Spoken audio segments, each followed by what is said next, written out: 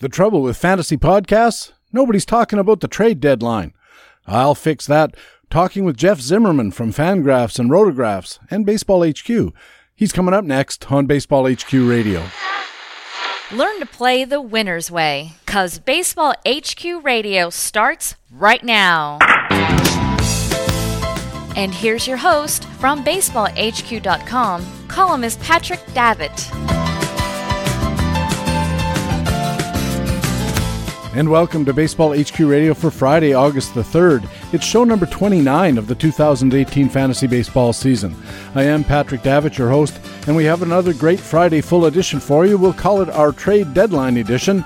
We'll have our feature interview with Jeff Zimmerman from Fangraphs and Rotographs, and sometimes from Baseball HQ, discussing all the trade deadline fantasy fallout, as well as stats-based pitcher prospect rankings, how to play hard down the stretch, his boons and banes, and much more.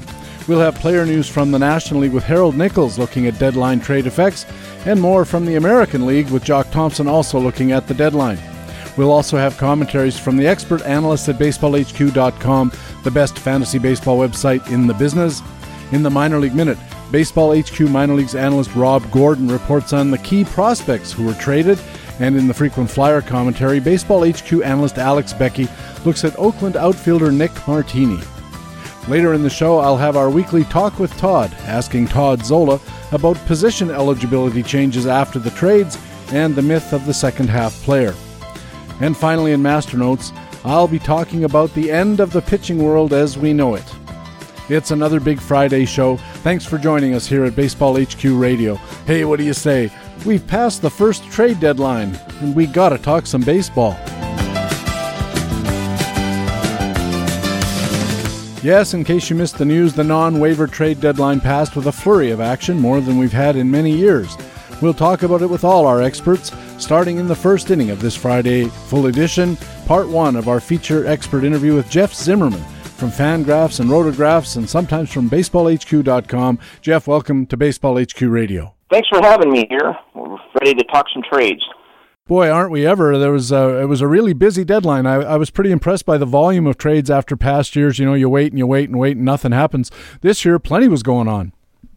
It seemed almost every team got involved in some way, so that there's just a ton of moving parts. And for fantasy owners, I think the key is just trying to shake out the noise from what's not and try to find those little values that are sneaking through for this next week for FAB or for waiver wire pickups right now.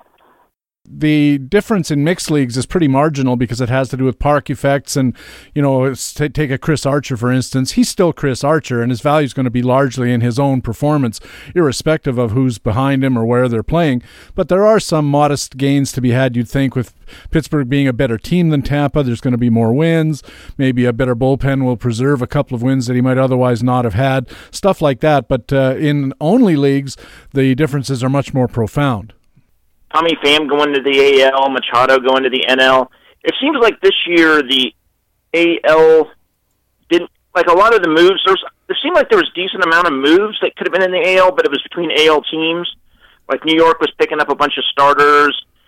The relievers kind of moved a little bit between Toronto and the Astros.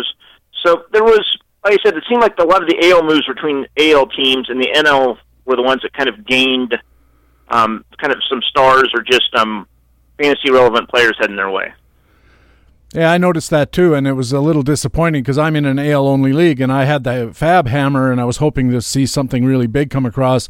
I had my fingers crossed mostly for one of the Mets' big guns to come over. I thought DeGrom might end up in New York with the Yankees, but and that would have been great for me, but it didn't happen that way. So let's just talk about fantasy impact in general. You've looked at all the trades. Whether in a mixed format or in an only format, which do you think were the real fantasy impact trades that happened this time around? I'll just start with mixed right now. The big thing was a lot of the closers, like there's just new ones. Texas is looking at them, the Indians, the Brewers, the A's, the Padres now. Some of those teams had their closers moved in and out, so I think that's kind of a big one. I also think one thing that we've noticed, and we'll have to see how it works out, is all these teams went and bought these really nice bullpens. Just the other day, the Brewers, Peralta started the game, had only allowed 1 run, then got pulled, and the Brewers just threw out their lockdown bullpen for the next 5 innings and, won the game. So I kind of wonder if there's some, marginal starters that aren't going to be able to go the full game, since all these teams now have a bullpen and they're going to use them, that it's going to be even tougher to get wins. And it may be instances where we really need to look hard for players like Josh Hader, where he's like the 2-inning guy for teams that have these marginal starters and ends up getting the wins because he's thrown longer. I also wondered, though, if your marginal starters might actually see more wins and maybe better decimals because they're getting out of the game earlier.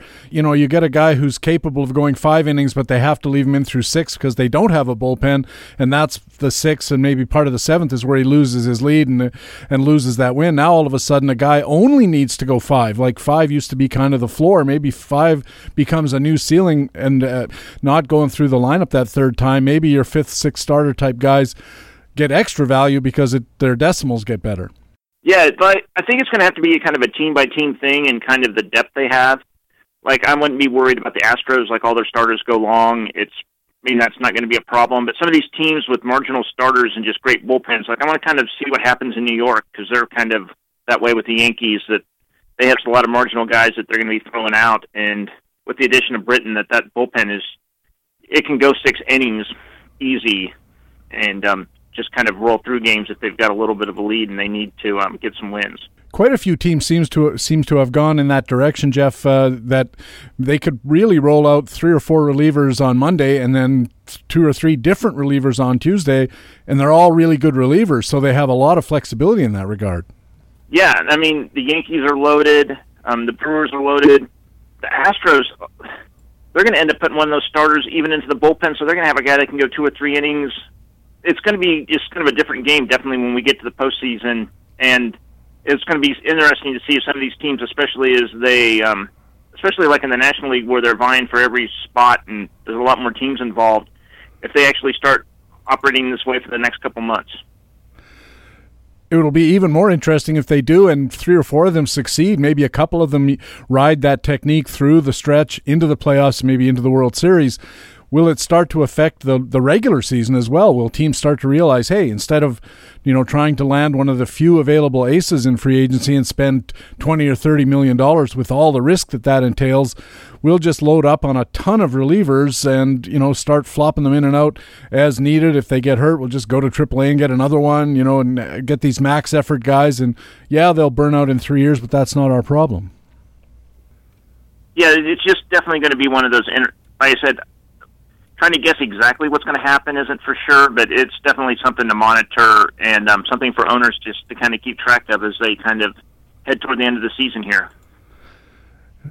If that were to happen, Jeff, how do you think fantasy valuations would be affected beyond, obviously, your Justin Verlanders and Chris Sales, who can get deep into every game, become maybe even more valuable because of their ability to pick up counting stats?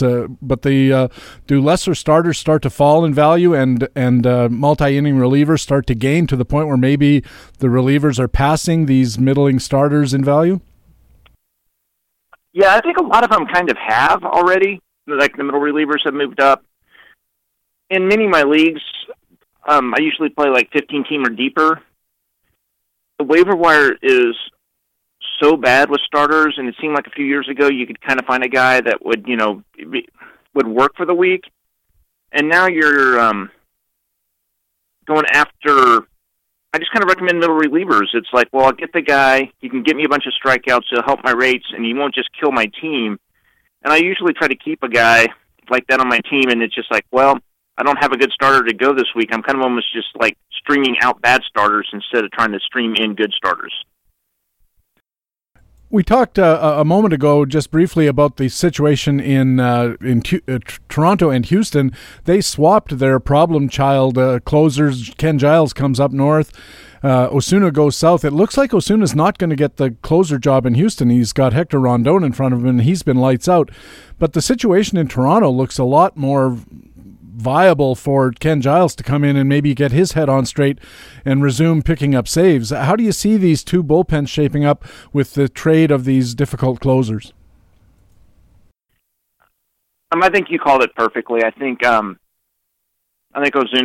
just going to be put to the back for right now. I don't think they want him to close. I think they really wouldn't want him in that spotlight. I would kind of use him, if I was them, kind of as a fireman. If there's like in the seventh inning, the middle of the lineup up, you want your best closer in. Why not use him then? Right. But I think trying to keep him out of the limelight would be good for them and for their PR. For the Blue Jays, Tapura has not been good recently. I think he has the job, but I think if he blows up once and Giles has kind of established himself maybe with a couple appearances, I think that role could change pretty quickly. So I think Giles is a perfectly good kind of guy to take a chance on if you're really hurting for saves. Francisco Mejia was probably the biggest name prospect or the highest rated prospect moving from Cleveland to San Diego in the Brad Hand, Adam Simber deal. Seems to be a good deal going in both directions, actually.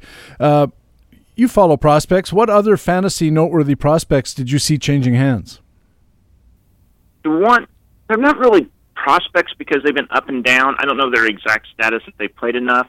But I was interested in Austin Meadows and Tyler Glasnow going to Tampa for Chris Archer. Both of them have potential. They really haven't achieved it. They have this upside. And I think both of them, it might be a chance of like a new situation. But both of them, like I said, I think could be really good. But like I said, they're not the unknown prospect that everyone has. But I think there are some of those guys that could really move forward.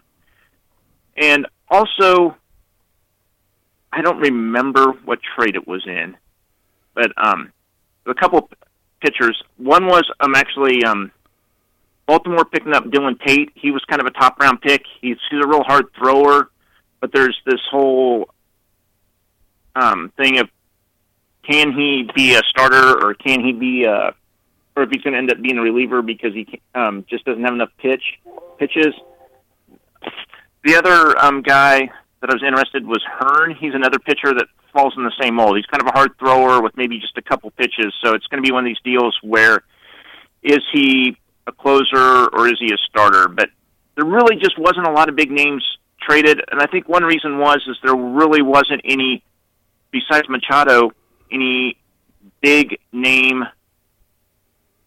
players on the move. Like no one really moved a guy with multiple years of eligibility and so forth. So I think that was kind of one thing that kind of kept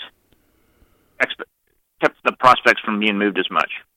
I have two names that are not familiar to me, might be familiar to you, that I picked up on because of the commentary that surrounds these trades when they happen. Willie Castro, a shortstop in the Cleveland organization, pretty much blocked by Francisco Lindor, number 8 prospect in the organization, moves to Detroit. Do you know anything about Willie Castro? He's actually going to be an interesting guy. I don't know a ton about him, but it's one of those deals where every time I looked at him, kind of look at those guys that are doing good in AAA, and he's like, well, he's not going anywhere. So I think this was a perfectly good move to kind of see what he has and probably just give the kid some hope that he's going to be able to play because he sure wasn't going to have it happen in Cleveland. Was there a player who didn't get traded that really surprised you given the context of the trading deadline this year?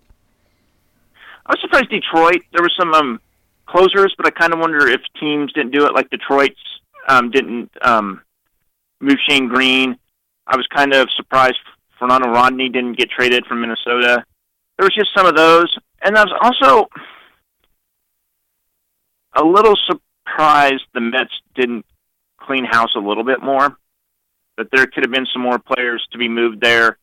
But that's just how the Mets have been. Like they've been trying to be like just barely sub 500 team for years, and they just can't make a decision on, if they're going to try to make an improvement and move people on or what they're doing. I mean, they still are rostering Jose Reyes, so that should just say it all. Yeah, I looked at Zach Wheeler. I kind of gave up on the idea that that Syndergaard or Jacob deGrom might be traded, but I thought Zach Wheeler's name was popping up a lot near the end, and I thought there was a possibility there, but no dice, that's for sure. You're listening to Baseball HQ Radio. Patrick Davitt talking with Jeff Zimmerman from Fangraphs and Rotographs. And Jeff, you have a very frequent chat through the Fangraphs Rotograph system, and I was looking at it the other day, and somebody asked, they were going for it this year in a dynasty league, and they had the opportunity to trade away Gary Sanchez of the Yankees to get JT Realmuto of Miami, and whether they should do that, just 1-for-1 straight-up trade. And you said for sure that they should. What's your thinking on that? I just don't think Sanchez is going to play a lot this year. And if you're going to get one of the, if Sanchez is probably the number one catcher, he's probably going to be, at least as a hitter, or as long as he qualifies. I kind of wonder, with his injuries, if there's a chance he's moving closer to first base DH type of stuff. As long as he's still catching, he should be number one for a few years. But Realmuto's not that far behind. He's the second one. And if there's a chance, if this is the difference of you having a roster, is getting a good catcher for this year to win, I think the wins are just the most important thing with fantasy baseball. It's what's important, and then get the win this year, and then during the off season figure out what it takes to win the next year. You got a whole off season to figure it out, and you really didn't sell the future. You probably sold the number one catcher for the number 3 or number 2. You know what I'm saying? It wasn't a huge drop off, so I think that the trade's fine, especially for the chance to win this year. I thought the trade was a really good idea for this guy, not only for immediate help. Obviously, Realmuto playing is going to be a lot more help than Gary Sanchez sitting on the DL. But even in the dynasty format, I thought the question implied that this guy thought that Gary Sanchez was clearly more valuable than Realmuto was in the dynasty format. I think Realmuto's only 2 years older than Gary Sanchez is, and he's been very reliable. I checked, and he's played almost all the games that you'd expect a full-time catcher to play for the last 3 years. Hasn't had a nick or a cut, nothing like that. And Sanchez has had injury problems, as you suggested. He may lose his catcher eligibility, at which point he becomes a good power-hitting first baseman, but with a lot of flaws. I don't know, didn't you think that in a way Realmuto might in the long run actually be just as good as Sanchez is in a dynasty format? He may be. The one thing that worries me a little bit is Realmuto's value. A lot of it comes from he gets a few steals at catcher, and I just kind of see that dying off pretty quickly. Very few catchers steal to begin with, and not alone as they get older. I would be really tough because Sanchez could be dominant if he can just find a way to stay behind the plate. If he puts up numbers like he did last year, this year it's been a real struggle. So yeah, it's definitely kind of a gamble right now, but it's a gamble worth taking. It's the drop off's just not that much if you see it that way. The guy, like he was saying, it was a huge drop off, but it's really not. And their values have definitely Sanchez's is down this year compared to the preseason. You said in the chat that you'd have no problem rostering Kyle Gibson of Minnesota for the rest of this season. I remember Gibson was something of a sleeper pick coming into this year and something of a disappointment early on, as usual with Kyle Gibson. What do you see there in Kyle Gibson's big improvement? The big thing is getting strikeouts. That's where it's up. His K per 9's up over 1 right now. And the results are it's just enough to be better. He went from, it's almost close to 2 more strikeouts per 9. Went from 6.9 to 8.8. So with that increase, his ERA, all of his ERA estimators are around 3.5, 3.75. So I think he's just, he's one of those guys that you're not going to win you leagues, but with it so hard to find decent starting pitching, and he's going semi-deep into games, that he's just a usable starter, 5th or 6th starter on a team, and sometimes finding those are tough these days. Another reader asked you to rank Trevor Bauer, Blake Snell, and James Paxton for the rest of this year, and you had Bauer way ahead of Paxton with Snell following close behind. Why that order, and why so big of an advantage for Trevor Bauer? It's the health. He's healthy right now. I don't trust guys that are on the DL and when they'll come back. He's throwing just as comparable to them, but he's throwing right now. So just with all the headaches that come with the injuries, and some guy comes back and then he's back on the DL right away. That it just comes down to health, and with just a couple months, even if if the DL stint goes out 2 weeks, you've lost a quarter of the season with what's left. So I want the guy that's on the mound right now. Could you apply that same sort of thinking to them next year when you're talking about where you're going to slot pitchers of this ilk in your draft cheat sheets or on your value page? Do you give Bauer the extra credit for a pretty unblemished health record so far compared to these other two guys? Is Bauer way ahead of them in a new draft coming up next year? Oh, I think so. Actually, I think the biggest fantasy move that happened yesterday that got absolutely no press, but will probably have the biggest impact in draft season, was Chris Sale going on the DL with the shoulder issue. That should straight up be scaring people for next year. I mean, it's a pitcher, it's going to happen, but he's never been on the DL for any kind of pitching injury. He's out of the big studs coming in this year. He was the youngest one, so he, didn't really have this injury track record, but now he does. So it's kind of an interesting thing that when I saw that come through, that he was heading on the DL for a shoulder issue, I was just like, well, there's finally a red flag for him, because he just never has had one until this year. Yeah, he'll go way down. It's almost like what's happening with Kershaw, right? He floats along for years, seemingly absolutely impervious to injury, and then one injury starts, and then they just start coming one after the other back in his case. But a shoulder injury is nothing to sneeze at. And, of course, when I read about it, a lot of comments I saw online, not necessarily from people who know a lot, but there was the obvious thing was Sale's got a very unusual delivery, and some people say it's easier on his arm, some people say it's harder on his arm. Where do you come down on the difficulty of the appearance of his odd arm slot?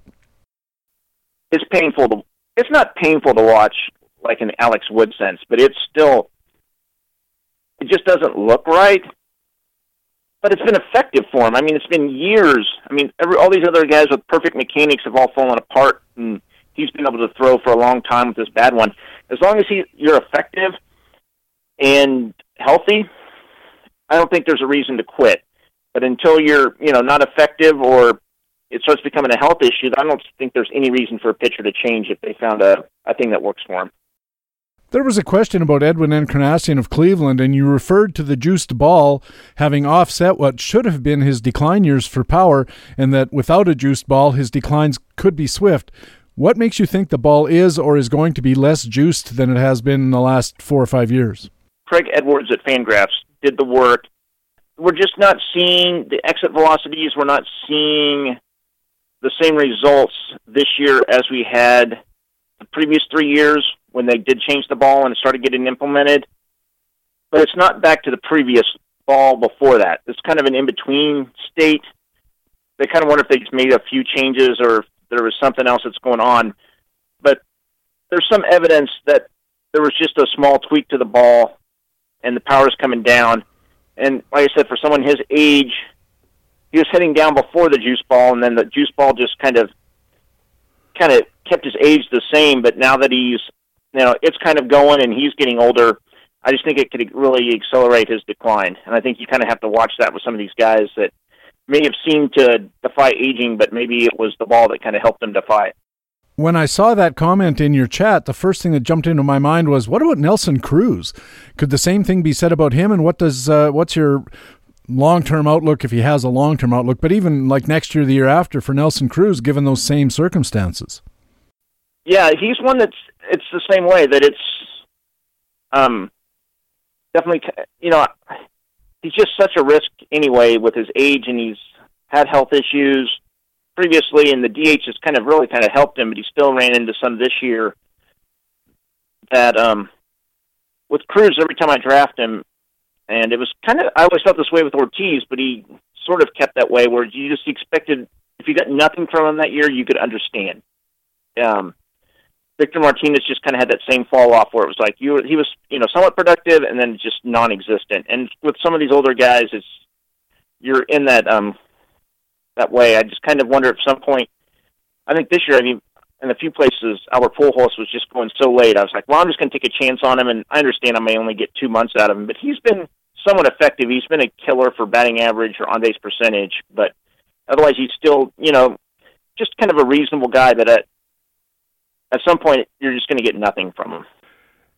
We talked earlier about the Real Muto for Sanchez trade and the importance in your mind of always trying to win when you can. You had a recent column at Rotographs. You called it a rant about keeping playing hard even if your team's not doing as well as you'd hoped and if your team is out of the running. Why did you bring this up? What caused you to get all worked up about this? Well, the one thing in one league I've been trying, and I've just been decimated by injuries with my hitting front. So I've just been, churning through and trying to find guys. And I had very little money left, and so I put in some bids, and there were some decent players left, and I wanted all my top guys. I'm like, what happened? I mean, there should be guys bidding, and I just noticed that some people still had over 90% fab left on multiple teams. And in this case, these owners paid good money to be in this league. And so it's not, but the problem is it's not like an ongoing run with the same owners every year. So, it's not like, we can kick these guys out, but these guys have kind of quit with money still on the line. And in this case, it's like I'm able to get these players and move up in the rankings. Like I'm sort of within striking distance and can actually, get a little bit of cash if I move up. I may not be able to get to first, but it's one of these deals like, well, I can go ahead and move up. But yeah, with these owners out, if owners are somewhat close in the rankings. These guys that just quit their teams and don't make the changes, you should be able to kind of move up in the rankings as they don't keep their rosters active. Yeah, this has come up before at Baseball HQ Radio, and we talk about it at First Pitch Arizona every year in November and at Tout Wars. And one of the arguments in favor of, if you're an also-ran, staying out of the bidding is that you're affecting the race because you're preventing some of the guys who are, jockeying for position at the top from making the moves they need to make. Now, this is more about trades. That some guys argue if you're a ninth-place team, you shouldn't trade anybody to the second-place team, especially if it allows them to win the league, because then you've had an effect on the league. But whenever I hear that, I always think, well, if you're not making moves, you're affecting the league too, because you should be draining the good players out of the free agent pool before the guys at first, second, and third get a chance to roster them, especially in your case. You mentioned you don't have much fab left because you've been busy all year, and now all of a sudden it's like they're affecting the race by giving you players for nothing that you really shouldn't be getting. Right, and it was just one of these instances, and I remember earlier on, I would always have to put in 6, 7, 8 bids just to make sure I got my guy, because it's like, these are the guys I want, but we're all bidding, and we know they're the top guys, so I may get some, I may not, and I just want to have enough, to fill definitely if I'm needing a player, not so much wanting one, like, I need to fill an outfield spot or need to fill a third base spot.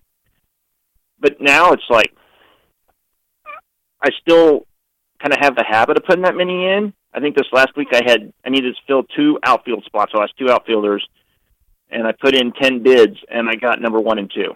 And I was just like, okay, I guess I didn't need to put in 10, but there was other times when I've had to put in that many, and I only got 7, so went down to number 7. So it's just one of these deals, but as they quit too, like I said, you can move up in your leagues, and it's really tough, and especially in these league types where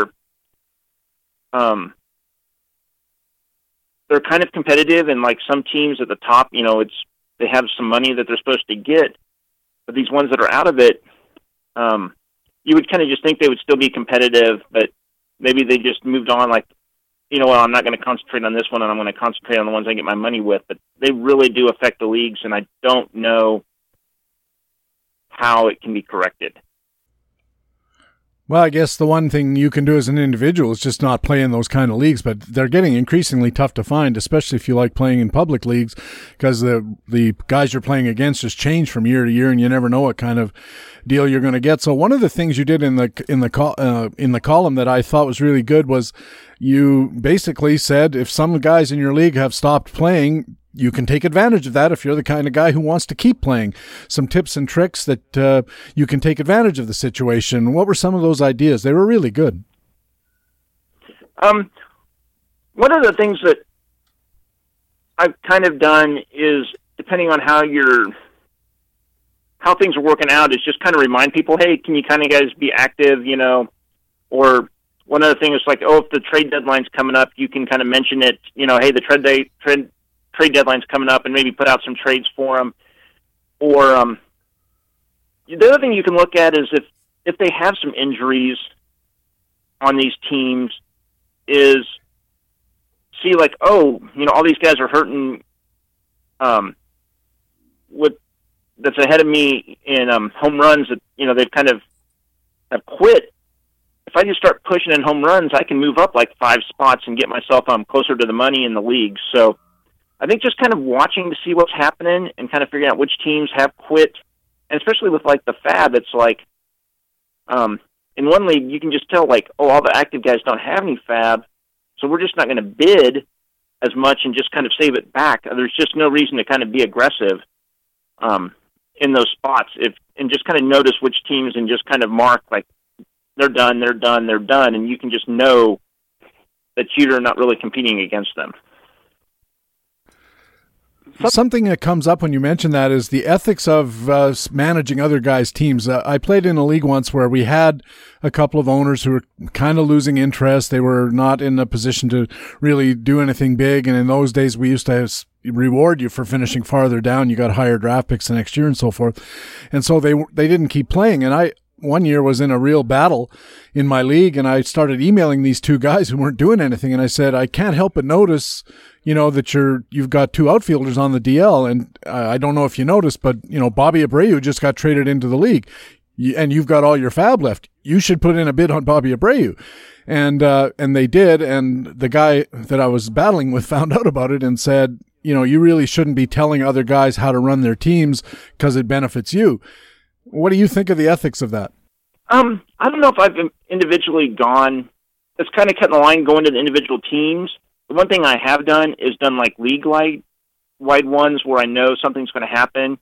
In Yahoo leagues, there's usually I played in a league with an innings cap, but you could get all the innings for one day. So once you went over it for that day, you were done. So you would kind of like bump right up to it and then throw all your starters, everyone you could that one day just to kind of get a boost. And I'd been in the league a couple of years and kind of had lost it, or saw a guy wait till the last day and kind of take the lead and win it that way because everyone didn't really know the rules. So I actually ran my bump like a week beforehand, got all my starters, got my big bump, got over, and then I reminded the league of this rule. And so everyone was fighting. There was just no one that could get all the pitchers from one day, and it kind of kept the guy from getting a chance to win. And he was a little bit mad about it, but he was the same one that waited to the last minute and used it the year before, so I didn't feel that bad. Okay, well, let me amend my question. Suppose instead of emailing these two guys directly, I had posted a message on the message board saying, if anybody out there needs an outfielder, Bobby Abreu just got moved into the American League and would be available if you had lots of FAB money. Meaning, of course, these 1 or 2 guys would be the point of it, but I could argue that I wasn't just talking to them, I was talking to everybody. Would that be any better from an ethical point of view, do you think? Yeah, I think so.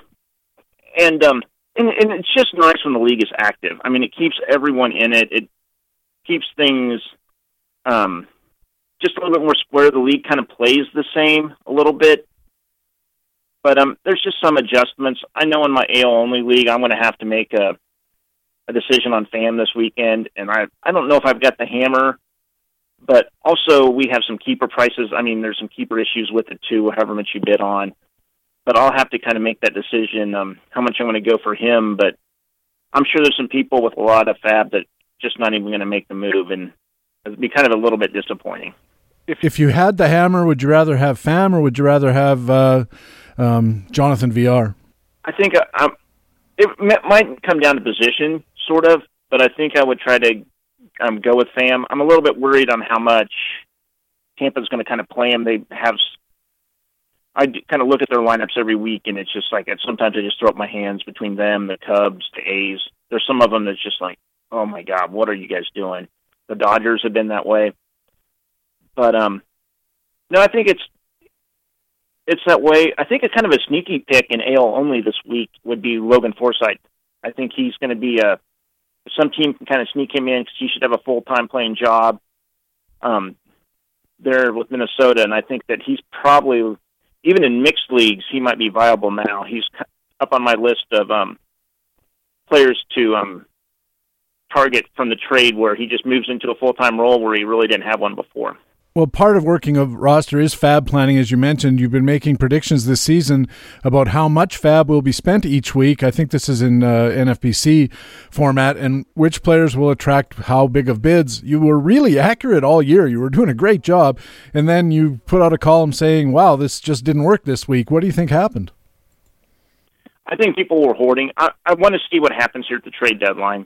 It's I think some teams were like, well, let's see what happens, and let me try to have some money because I'm not going to make, I'd rather miss out on this small move now than a big move later.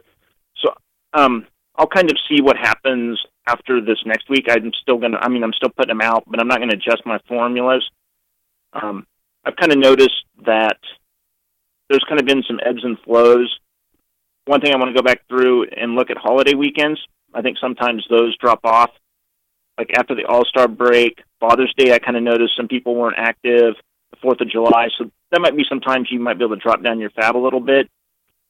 But it's kind of like my first year doing it, so it's kind of just like, I kind of just wanted to see how it worked, and it's kind of interesting seeing how it goes in different leagues. But with the NFBC, they're been kind of aggressive compared to like some other people have written me like, oh, we're not this aggressive, but if you work out the numbers, you should only have half your fab left by the second month. I mean, the difference between the time that you'll have them, it's just more important to spend your money early and try to get those guys for the whole season than to wait, especially in like mixed leagues. I mean, in the only leagues, you kind of have to make that decision. Are you going to move now, or are you going to move at the trade deadline?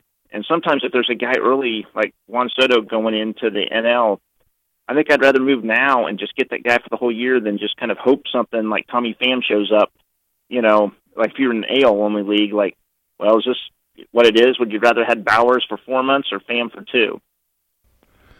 On the other hand, if you're in an NL league, would you rather have Manny Machado for 2.5 or whoever else was available earlier on for the full time?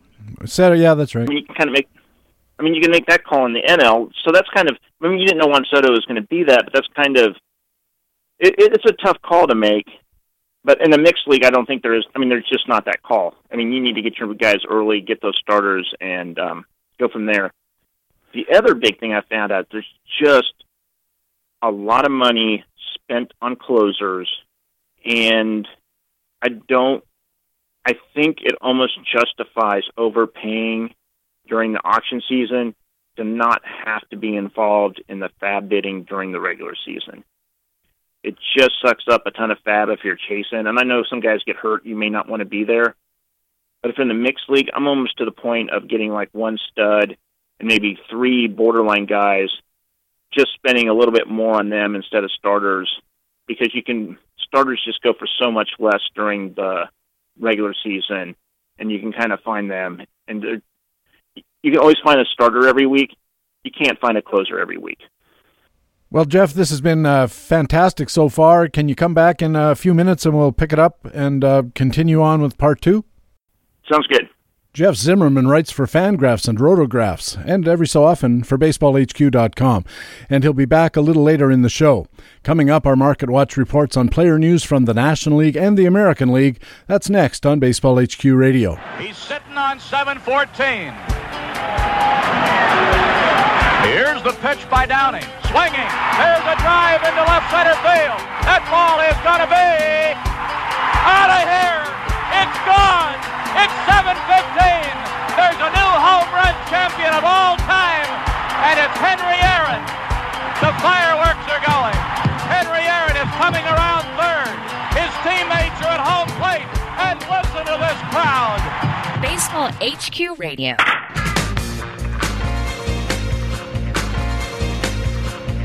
Hey, welcome back to Baseball HQ Radio. I'm Patrick Davitt. Time now for our Market Watch player news reports, and a lot of news on which to report. Jock Thompson is on deck with the American League, and leading off, it's the National League report, and our old friend Baseball HQ analyst Harold Nichols. Nick, welcome back to Baseball HQ Radio. Thank you, Patrick. Always good to be here. Lots of news today. Lots of news this week, especially coming after the deadline, and we'll talk about the trades in a second. But first, there's some news out of Los Angeles. They've activated third baseman Justin Turner from the 10-day DL. This is going to have some playing time ramifications for the Dodgers. What's going to go on with the Dodgers infield and batting order? Well, indeed. Manny Machado now moves to shortstop, which of course is what they hoped eventually, and Turner is now in at third base. So you've got really a loaded Dodgers lineup at this point. Max Muncy will lose a little playing time. Matt Kemp will lose a little playing time. Muncy's coming mainly because he won't be playing third base anymore. But it looks like a real loaded lineup for the Dodgers. Brian Dozier gets a slight gain, and Turner, of course, gets a 15% playing time bump now that he's back and off the DL. So the Dodgers sure look loaded in the infield at this point. Yeah, they do. And the first thing that popped into my mind when I saw this news is, boy, there's going to be a lot of pretty good players losing not a huge total amount of playing time, but you mentioned Max Muncy, for instance, everybody's favorite first guy to grab this year, and there he is on the bench. Speaking of third baseman, coming back from the DL, the Mets third baseman Todd Frazier was activated from the DL on Thursday. He had a rib problem. They also put Phillip Evans on the 10-day DL because he broke his leg. So I presume it's just one out, one in? Yeah, really, that's what's going to happen. Frazier missed almost a month with a rib injury that led to his second DL stint this year. His XBA of 244 is right in line with his production over the past couple of years. And so Frazier will just slide right back into the playing time, a 5% playing time gain based over what we had in terms of projections. And Evans is going to lose about 15% playing time while he heals from this injury.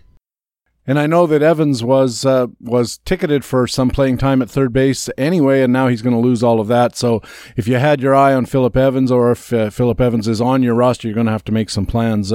Finally, yet another third baseman, Arizona Diamondbacks Jake Lamb, but this is not good news. He's had shoulder surgery on his non-throwing shoulder, but he's out for the rest of the year. Yeah, Lamb's shoulder already cost him 44 games and was dragging down his performance when he did appear. But he ends 2018 with a 631, 222 line and 207 at bats. So Eduardo Escobar now, really the deadline deal that they made to get him has really been supersized. He has got a 15% playing time bump with Lamb gone. And there'll be a playing time bump for Chris Evans and for Daniel Descalso as well, a slight 5% playing time bump for both of those. But Eduardo Escobar is certainly the everyday third baseman with Lamb out. Chris Owings, you mean at getting some shortstop time, because I guess Escobar was ticketed to play a little bit of shortstop. Now that's probably not going to happen. Ketel Marte should get a few extra at-bats too, should he not? He should indeed. Just a few extra at-bats for Marte. And then, as we said, Daniel Descalso, who's been pretty good when he's been in the lineup, will get some extra playing time as well. And if you were worried about Nick Ahmed losing playing time to Escobar, I guess you can relax a little bit as well. On to the trades. This is the week when a whole lot of action happened. Before we get started, Nick, do you remember such a busy trade deadline? I really don't. I mean, every year there are all the rumors going on about trades and they don't happen. And this year it seems like most of them sure happened. A whole lot of trades right at the deadline. It's been a while since we had this many all at once. And most of it in terms of players leaving one league going to the other, and the National League certainly got the lion's share of that. But we finished off in Arizona with Jake Lamb. Let's start in Arizona. They really shored up their bullpen, Nick. They added Brad Ziegler from Miami. They got Jake Diekman, a left-hander from Texas. They already had Brad Boxberger closing, Archie Bradley setting up. What does the bullpen look like in Arizona after these acquisitions? Well, this really were reinforcements for the sixth and seventh and middle innings rather than the back end of the bullpen. It really makes what was already a deep bullpen much deeper. Boxberger remains the closer. 90% save for Brad Boxberger is what we were projecting. Archie Bradley remains the primary setup guy. Analysts give Jake Diekman 5% of the saves, probably where there's some lefty-lefty matchups late in games that would make him very useful there. Ziegler gets 5% of the saves. And remember, at this stage of the season, that means one or two saves for each of them. So these guys are really more middle inning kind of relief guys and might pick up a save or two between now and the end of the season, but don't expect much in the saves category from either Ziegler or Diekman. And I'll be talking a little later on in Master Notes about what this kind of move, and there are several teams who made these kind of moves to shore up their bullpens and deepen them, what that means for the shape of pitching staffs in the future. Atlanta got right-handed starter Kevin Gausman from Baltimore, one of the few starters to make a trade move. Assuming Gausman goes right into the Atlanta rotation, how does the move affect his numbers and the rest of the rotation? Well, it's really kind of interesting to see what will happen with Gausman going into the rotation. You may look at Gausman and go, but Kevin Gausman is really a very fine pitcher. He's had trouble pitching in the AL East. He's had trouble in that park in Baltimore. And the shift to Atlanta should certainly help. Baltimore increases right-handed batter home runs by 21%. Atlanta decreases right-handed batter home runs by 17%. That could be a huge bump for Gausman, and that kind of a drop. Left-handed batter home runs remain kind of the same, but getting out of the AL East, not having to face Boston and New York and Toronto will make a huge difference for Gausman. If you look at his numbers overall, his ERA has been pushed up has been in the AL East. ERA and the rest of everybody else except the AL East is down under 4. ERA in the AL East is well up for Gausman. So this is a good move. A young pitcher who could do very well in a new park, certainly have a lot better offense surrounding him than he had in Baltimore, and probably some better defense as well. Atlanta also added some relievers. They got Brad Brock also from Baltimore and Darren O'Day. What are the bullpen roles now in Atlanta? This is certainly not a settled bullpen with Vizcaino out. We're currently giving Brock about 10% of the saves. Mentor 50%, Dan Winkler 20%, and we have 20% sort of up in the air, assuming that Vizcaino comes back from the DL. O'Day had season-ended surgery earlier, so he has no role at all. A very fluid situation, likely to be a kind of a bullpen by committee from now to the end, with a hot hand getting the ball in the ninth and playing matchups, that sort of thing. Atlanta is certainly in this and wants to stay in this, and will be using the matchups as best they can with what is now a very deep bullpen. Atlanta was also a little bit busy on the offensive side. They got outfielder Adam Duvall. Remember him a couple of years ago with the sudden spate of home runs when he first came up. He's now in Atlanta. Where does Duvall fit into the roster in Atlanta? Well, right, there's a loaded Atlanta lineup at the moment, and so Duvall is especially a backup. He'll be in a wrong side platoon with Inciarte and will pinch hit a lot. And of course, having a pinch hitter on the bench like Adam Duvall is a really good thing. We give him about 45% of the playing time, so a little less than a halftime player for Duvall probably the rest of the way. Meanwhile, Cincinnati loses Duvall. How does their outfield shape up? Phillip Ervin was likely to play every day, at least until Scott Schebler returns from a rehab assignment. Ervin has showed moderate speed and power in his first major league exposure, 2017, a 58 at-bat sample. So, there's some positive stuff there with Ervin. Schebler has yet to play in the field, serving only as DH.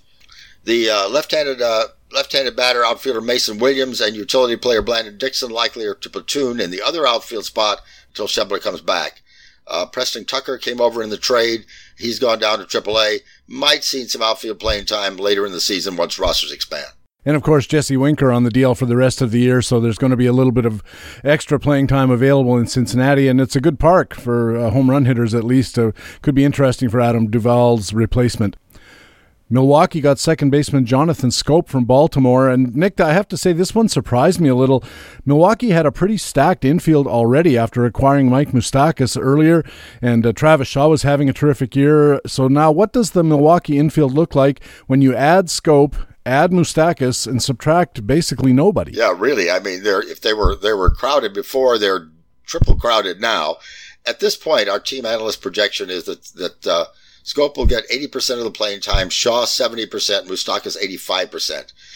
Scope's time will be split between second base and shortstop, so he'll bite into the playing time of Tyler Saladino, who's now down to 40%, and especially into Hernan Perez, who's 10% at shortstop, only 35% overall.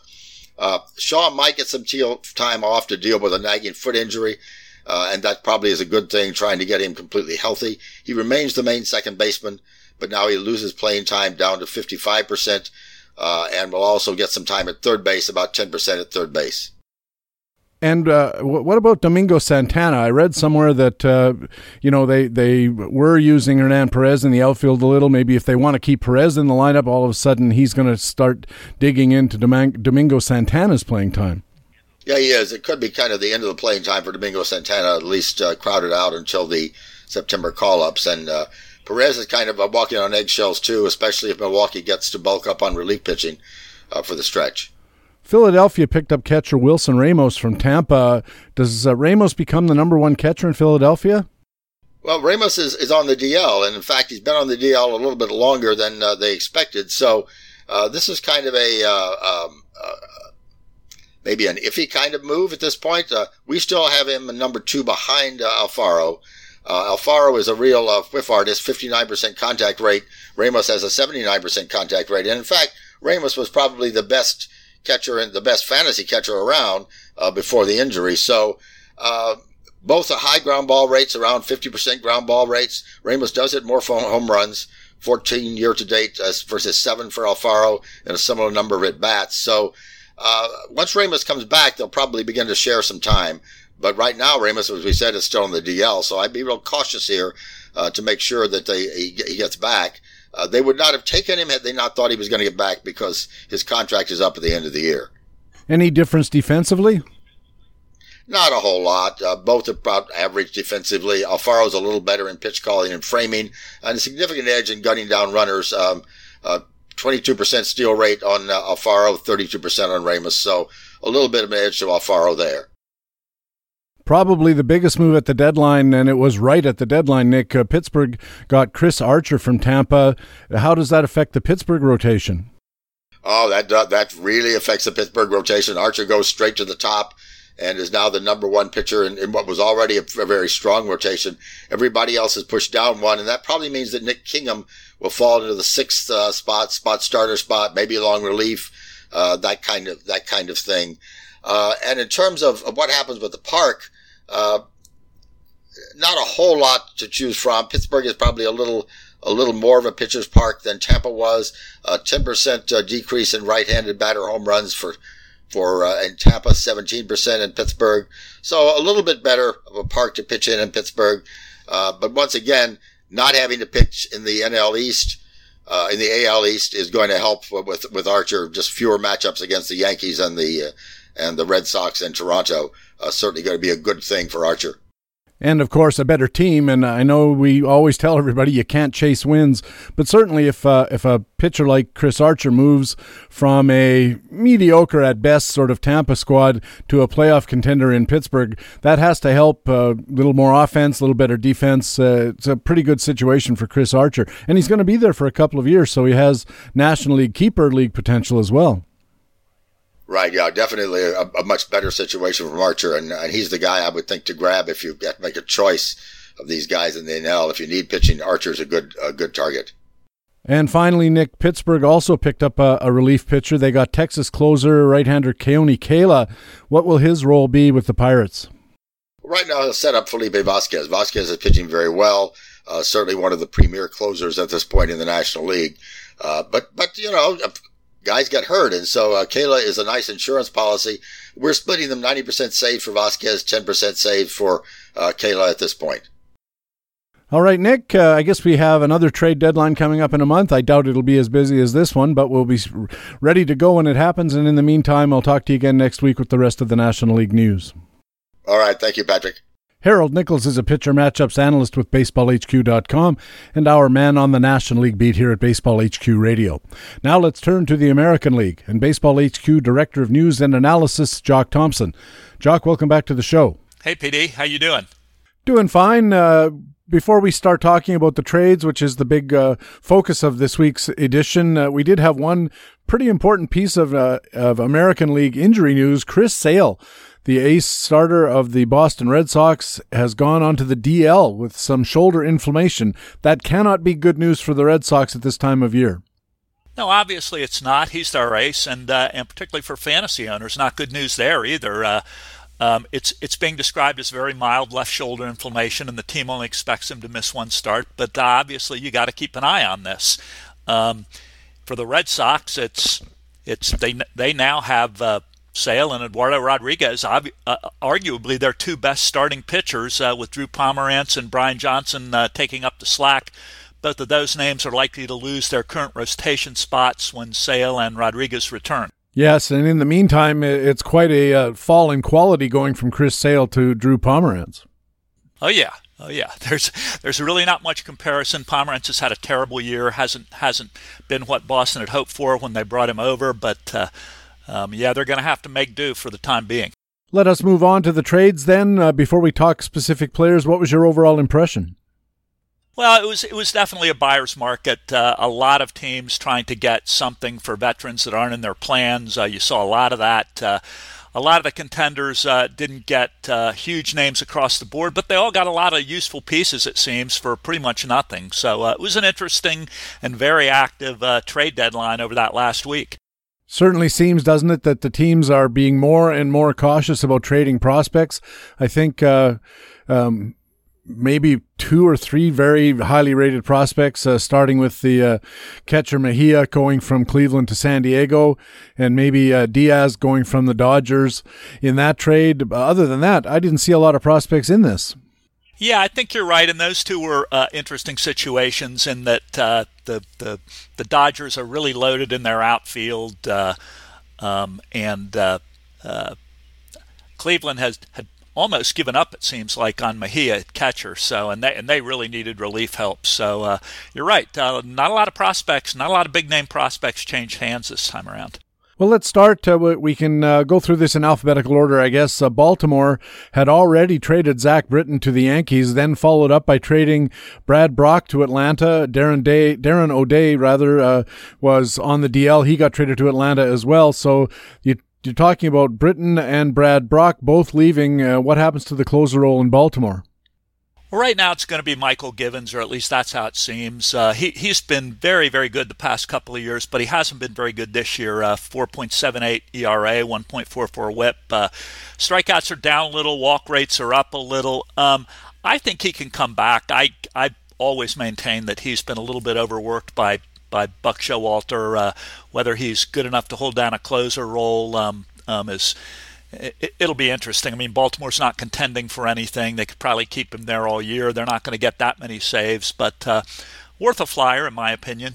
He does have 15 holds this year, and when I checked his rates, I have Michael Givens on my fantasy team in Tout Wars, and I noticed right away he's got a 65% strand rate, 36% hit rate. Those are well off his career norms, which are about 80% strand and well under 30% for a hit rate. Wouldn't you say that, I know these are short-run things, and with just 2 months to go, it's an even shorter run thing, but maybe Michael Givens isn't as bad as he looks? Yeah, that's my take on it. I mean, he's still a pretty young guy. He's 28 years old. That's relatively young for a reliever. His ratios aren't that bad. His velocity is down, maybe a tick, if anything. So there's just not a lot of difference here between his metrics this year and what they were last year, but the bottom line is a lot different. And if Michael Givens can't get the job done, do you have any speculation of who might get the handful of saves Baltimore's likely to generate? Right now the next guys look like Tanner Scott and Mike Wright, but none of these names are really rosterable unless until something happens, and maybe even then. Not a big fan of this rotation or this bullpen. I've seen another name bandied about, a guy named Paul Fry, so keep an eye open for him as well. Baltimore also picked up Jonathan Villar from Milwaukee, trading away Jonathan Scope. But Milwaukee's clearly gunning up for the playoffs. How does moving to Baltimore affect Villar's value? Villar, I think, gets a new life coming over from Milwaukee. There was clearly no playing time left for him over there after the Brewers acquisitions. On the surface, I think it's a good thing. Regular playing time. He's going to slot into Shoup's second base role. We have him, I think, projected for 75% of the playing time there. And he just came back last night. I think he got a hit or two in his first game with Baltimore. Biggest problem might be his stolen bases. They could be at risk. Baltimore doesn't run a lot. They're fifth from the MLB bottom. On the other hand, the Orioles are going to have trouble scoring runs, so maybe they'll try to use that different dimension. So I like Villar in here. I was thinking the same thing. Gosh, if they don't steal bases and try to move guys around, they don't have Manny Machado. They don't have Scope that has left. Chris Davis is having a terrible year. I mean, they may not score a run at all if somebody doesn't steal a base. Yeah, exactly. That was kind of my take on it too. I own Villar in one of my keeper leagues, and I was about ready to drop or try to trade him, but this deal makes me think I'm going to hold on to him. Meanwhile, Boston shored up their offense a little bit. They got second baseman Ian Kinsler from your neck of the woods. The Angels swapped Kinsler for some prospects. How does this affect Ian Kinsler and the Boston lineup? Well, Kinsler moves into the second base spot, which has been a bit of a problem for the Red Sox. It's been a revolving door. They thought they were going to get Pedroia back, and they didn't. He went back on the DL. I think it's a nice pickup for Boston, and it's a good deal for Kinsler. He's moving into a good lineup and a much better ballpark, obviously, than Anaheim. He may get a few less at bats, given that the Red Sox still have Brock Holt and playing second base. But I don't think that's gonna make much of a difference. I like Kinsler in Boston. Any chance we see Dustin Pedroia at all this year?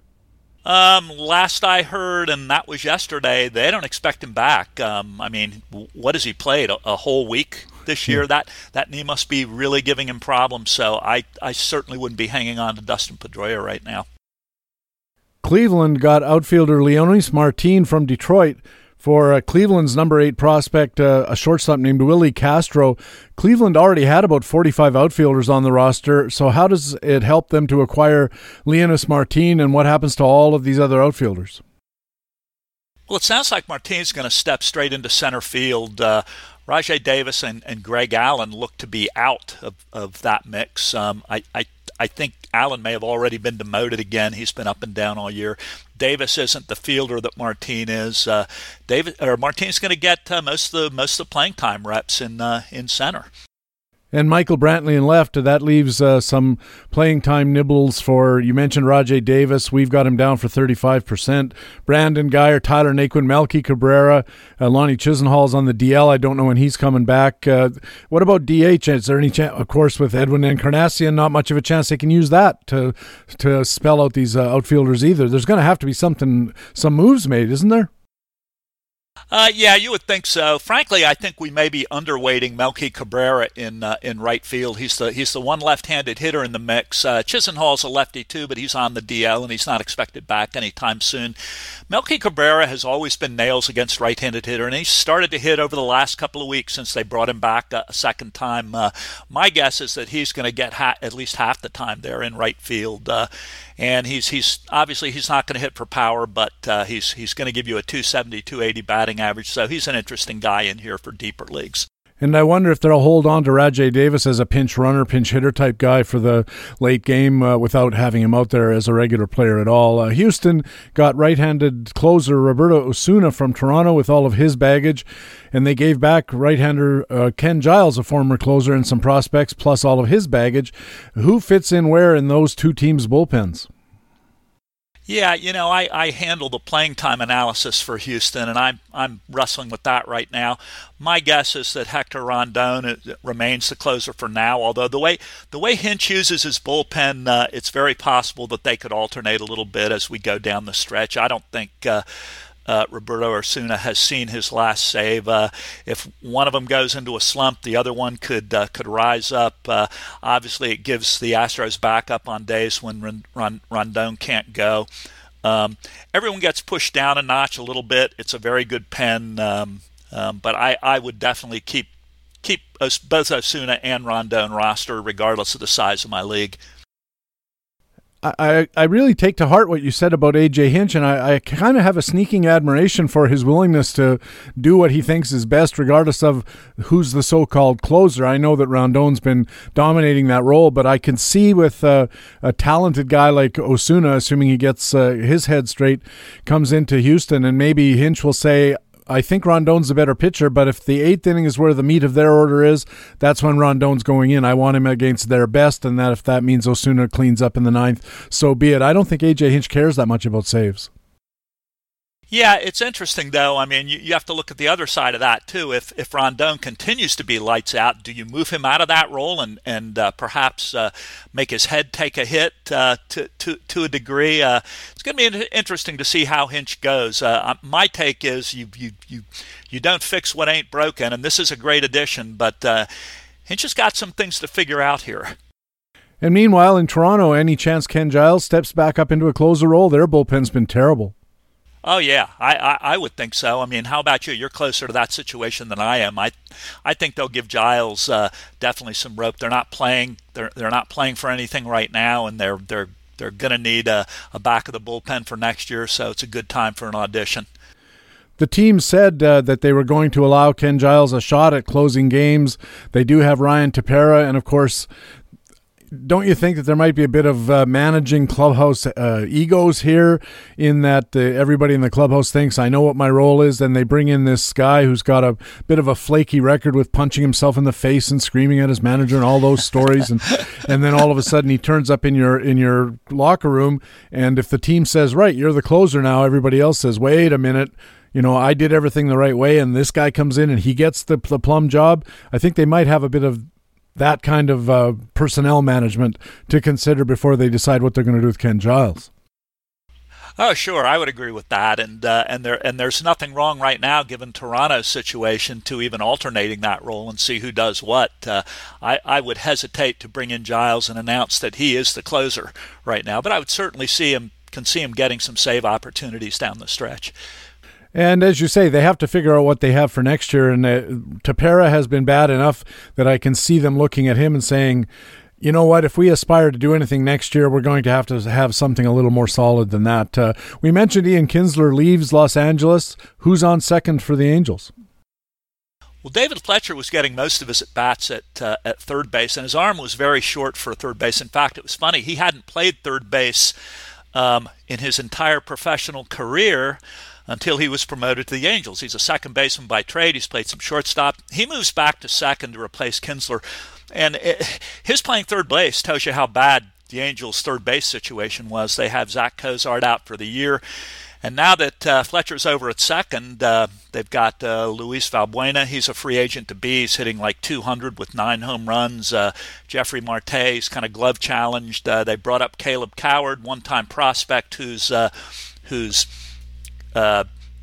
everyday upside seems to be long past. It'll be interesting to see what the Angels do there. They have a guy named Taylor Ward in the minors, ex-number-1 draft pick, used to be a catcher, now playing third base for the first time in his career, and he's hitting very well, but defensively, it's my understanding he still has a long way to go. It'll be interesting to see if the Angels try to throw him into the deep end and bring him up at the end of the season. Speaking of second baseman, Minnesota traded away second baseman Brian Dozier and got back infielder Logan Forsythe and a couple of prospects. They'd already dealt versatile infielder Eduardo Escobar off the roster, so who's going to play second base for Minnesota? Yeah, this is an interesting situation because I think Minnesota was kind of hoping that Nick Gordon, who had just been promoted from Double-A, would hit the ground running in Triple-A, and that hasn't happened. He's hitting about .212 there, so right now they're kind of stuck with Forsythe. He hasn't been very good at all for the Dodgers over the last 2 years. He's a big disappointment out here.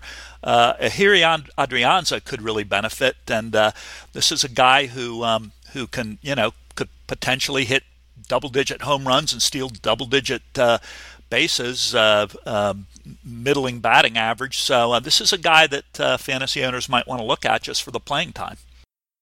Yeah, I noticed that Adrianza, if you prorate his current stats, he's a double-digit homer stolen base guy. It doesn't look like it because he doesn't play that much, but like you say, he picks up some at-bats. Who the heck knows what he might be able to do with it.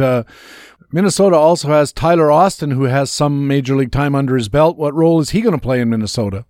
Austin's an interesting guy. He hit a lot of home runs in his short time with the Yankees, or at least enough to where he's slugging .471 after 129 plate appearances. His problem is that he's a DH in first base, and Minnesota has those things clogged, those positions clogged by Joe Mauer and Logan Morrison. So he's going to have to fight for playing time, and right now our projections don't look optimistic for him. He's a guy you want to keep an eye on in case there's an injury, because if he could get some playing time, he could hit some home runs for you. Of course, Tyler Austin came to Minnesota in a deal that sent Lance Lynn, a right-handed starter, to the Yankees. What is Lynn's role going to be in New York? Well, as of yesterday, apparently Sonny Gray, after his terrible outing, I think on Wednesday, was booed off the mound in Yankee Stadium, according to Matt Dodge. And I watched part of the outing. He could not stop the bleeding in the second inning, but he's been moved to the bullpen, and Lynn is going to move from the bullpen into that number 5 spot in Yankee Stadium. Yankees starting pitching is in a world of hurt right now. And in fact, the announcement that came out today was that Chance Adams is going to be brought up for his major league debut on Saturday versus Boston. That would be Saturday, August 4th. So that'll be interesting to see. Adams has always been thought of as a pretty decent prospect, and he started out the season poorly, but he's put it together in AAA recently, and they're going to bring him up. I think it looks to me like Lance Lynn and Sonny Gray are going to be, and perhaps Chance Adams are going to be fighting for that number 5 spot. I think they have to bring up Adams because recent acquisition J.A. Happ suddenly landed on the DL with hand, foot, and mouth disease. Right, yeah. So the Yankees are hurting right now. Yeah, and I can't help but think with all of those bullpen arms that they have that even if Lynn ends up being a 5th starter or whoever ends up being the 5th starter there, I think all 3 of those guys are going to be on real short leashes. I could see easily that a lot of their starts might only go 3 innings or something like that before they, especially if they're pitching with a lead, that the Yankees might just turn the thing over to the 6 or 7 guys they have down there who can get a lot of people out. Seattle made quite a few moves. They still seem to think they're in it. They got left-hander Zach Duke from Minnesota, a relief pitcher for some prospects, and they added Adam Warren from the Yankees, a right-handed reliever, picked up him for some signing money on the international draft front. How does the Seattle bullpen shape up with the additions of Zach Duke and Adam Warren? Well, these are all middle relief guys and guys that can go multiple innings, and there's a reason for that. Seattle starters are starting to waver a little bit, particularly Felix Hernandez and Wade LeBlanc. This is pretty much bullpen depth is what Seattle's doing, and their rotation may start to look a lot more like Tampa Bay's rotation as August gets older and we ease into September, particularly if they're still in this wild card race. So I think that's what they're doing. If they could have, they would have liked to have picked up a starting pitcher before the trade deadline, but they don't have a lot to offer in Seattle. Their minor league, their farm system is thought of by a lot of observers to be the very worst in baseball. So this is what they had to settle for. You know, Jock, I could see Seattle, I mentioned the Yankees having a lot of 3 or 4 inning starts from their lesser starting pitchers. I can see the same thing happening in Seattle. It could really hurt the value of maybe even a Felix Hernandez or something like that. They'll let him go twice through the order and then that's it, and start going to their newly deep bullpen. So I think the thing to do in New York and in Seattle might be watch to see if there's a particular reliever who seems to be getting the that 3rd or 4th inning coming into the game, because that's where the vulture wins happen. Yeah, no, that's a good call. In fact, Felix Hernandez is already turned into a 5-inning pitcher. I think he's gone more than 5 innings once in his last 7 starts. He went 5 innings last night. It was one of his better starts. He only gave up 2 runs. He's been bombed lately. But it is interesting that both these teams are shaping up, along with Oakland, as the likelihood for that one-game American League wild card, which, depending on how their pitching is shaping up, could be a bullpen game. Seattle also added outfielder Cameron Maybin in a trade from Miami. What is Cameron Maybin going to do in an outfield that already had Ben Gamel and Guillermo Heredia in center? Well, Heredia is a good defender, but his bat isn't going to be that difficult to push aside.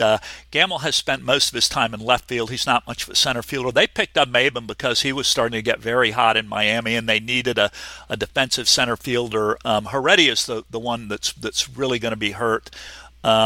Obviously, the big question is what happens when Robinson Cano turns from his PED suspension in mid-August. There's talk about him moving to first base. Ryan Healy's there. A lot of power, not much batting average. It's going to be interesting in Seattle. I think a lot will depend on injuries. Word has it that D. Gordon got hurt again last night. He rolled an ankle in the 9th inning. Haven't heard a lot about that yet this morning. Seattle is in that wild card hunt. Interesting situation there. But it sounds like Maben's going to play. I don't think they wanted to move D. Gordon back to the outfield. He was, despite all his speed, was not a defensive whiz. Yeah, well, apparently that's what Jerry DiPoto thinks, and they want him at second base. So Robinson Cano and Ryan Healy, it's going to be interesting where they fit all these pieces. Tampa picked up a couple of outfielders. Tommy Pham from St. Louis, I think he's about 30, but they also got a young outfielder, Austin Meadows from Pittsburgh, was considered quite a prospect up until recently. What is Tampa's outfield looking like for the balance of the year? It's looking crowded. Austin Meadows is going to have trouble finding at bats, even in August and September in that outfield, unless something happens. Right now, it looks like Malik Smith, who's had a pretty good year, and Kevin Kiermaier, obviously. Who else am I missing here? Pham, Carlos Gomez, and then you've got Meadows. Obviously, Gomez shouldn't be too hard to push aside for Meadows. I'm not sure how much he's in their plans, but we have Meadows at 10% playing time. They got to find a way to get him more. I think they will. If somebody thinks he's going to only get 10% this year, or if you're in a keeper league, I would run after Meadows on this deal because I think he's going to be good. I think Tommy Pham could be a speed source as well. We mentioned earlier that Tampa runs more than most other teams. I think they're 5th or 6th in the league this year in stolen base attempts. He had 25 bags just a couple of years ago. He already had 10 this year. Is there a chance that Tommy Pham could get you, 8 to 10 stolen bases the balance of the year? Yeah, I think so. I think Tampa Bay is one of those teams that tends to use the strengths of its players. It doesn't have one set philosophy. So I think your point about Pham is well made. Tampa got another overhyped and underperforming youngster in the Pittsburgh deal. Right-handed reliever Tyler Glasnow comes in for the trade for Chris Archer. Where does he fit into the pitching staff in Tampa? Yeah, on Glasnow, I'm going to go with underperforming. He's still only 24. He's a 6'7", 6'8" guy. He obviously hasn't measured up to what was once top 5 overall prospect status. I like this move for Tampa Bay. I think Glasnow needed a change of scenery. His biggest problem has been walks. Gets a lot of swing and miss, gets a lot of ground balls, throws in the mid-high 90s. He's a guy I think you got to be patient on. Not sure what he's going to do this year.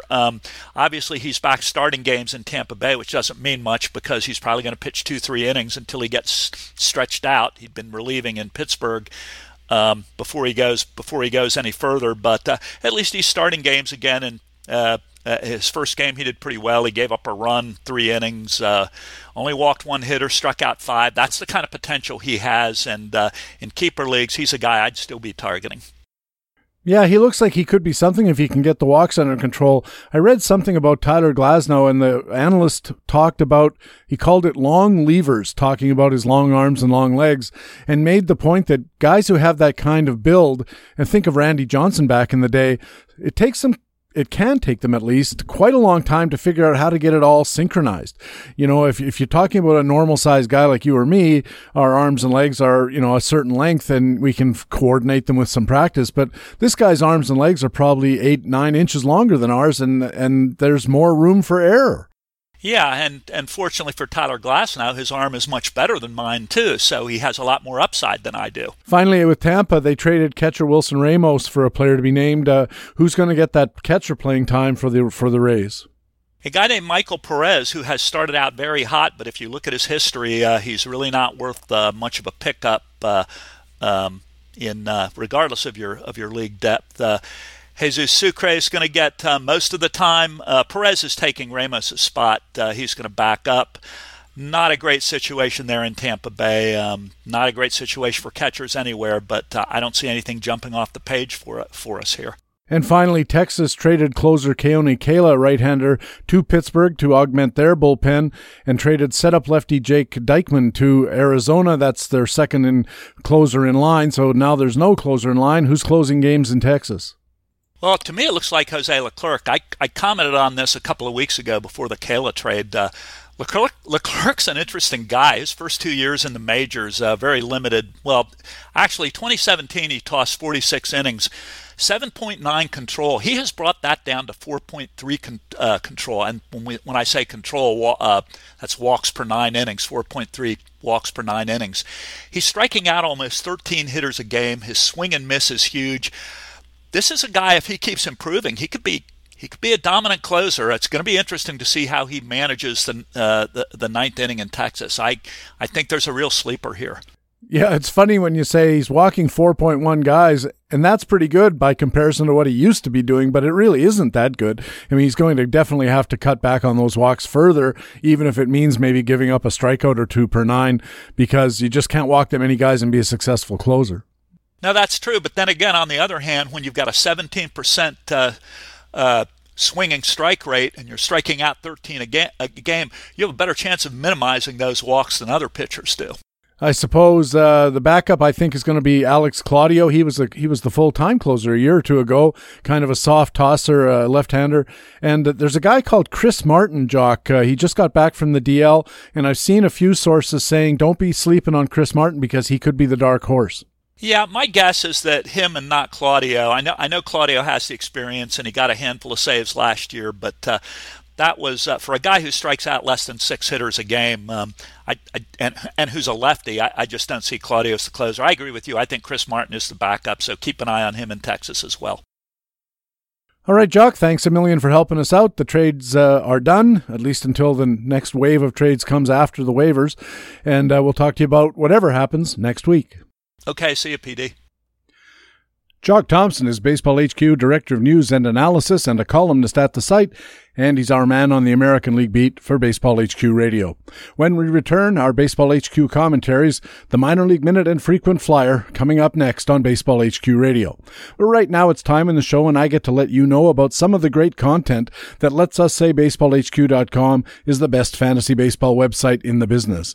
In the Big Hurt, injuries analyst Matthew Cederholm puts the stethoscope on to Chris Sale, Ross Stripling, Lourdes Gurriel, and other injured players. In The Speculator, columnist Ryan Bloomfield looks at pitchers who are having in-season pitch mix changes. And in Facts and Flukes, Jeffrey Tomich validates performances by Marcus Stroman, Dellin Betances, Joey Gallo, and 2 other players, while Stephen Nickrand shines the spotlight on Philadelphia right-hander Vincent Velasquez. And those are just 3 articles among dozens, a small sampling of all the great content you'll find at BaseballHQ.com all the time.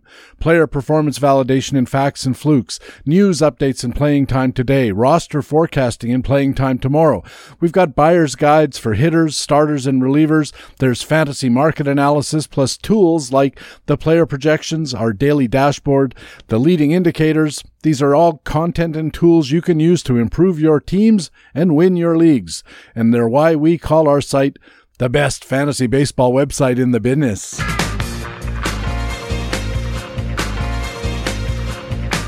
Hey, welcome back to Baseball HQ Radio. I'm Patrick Davitt.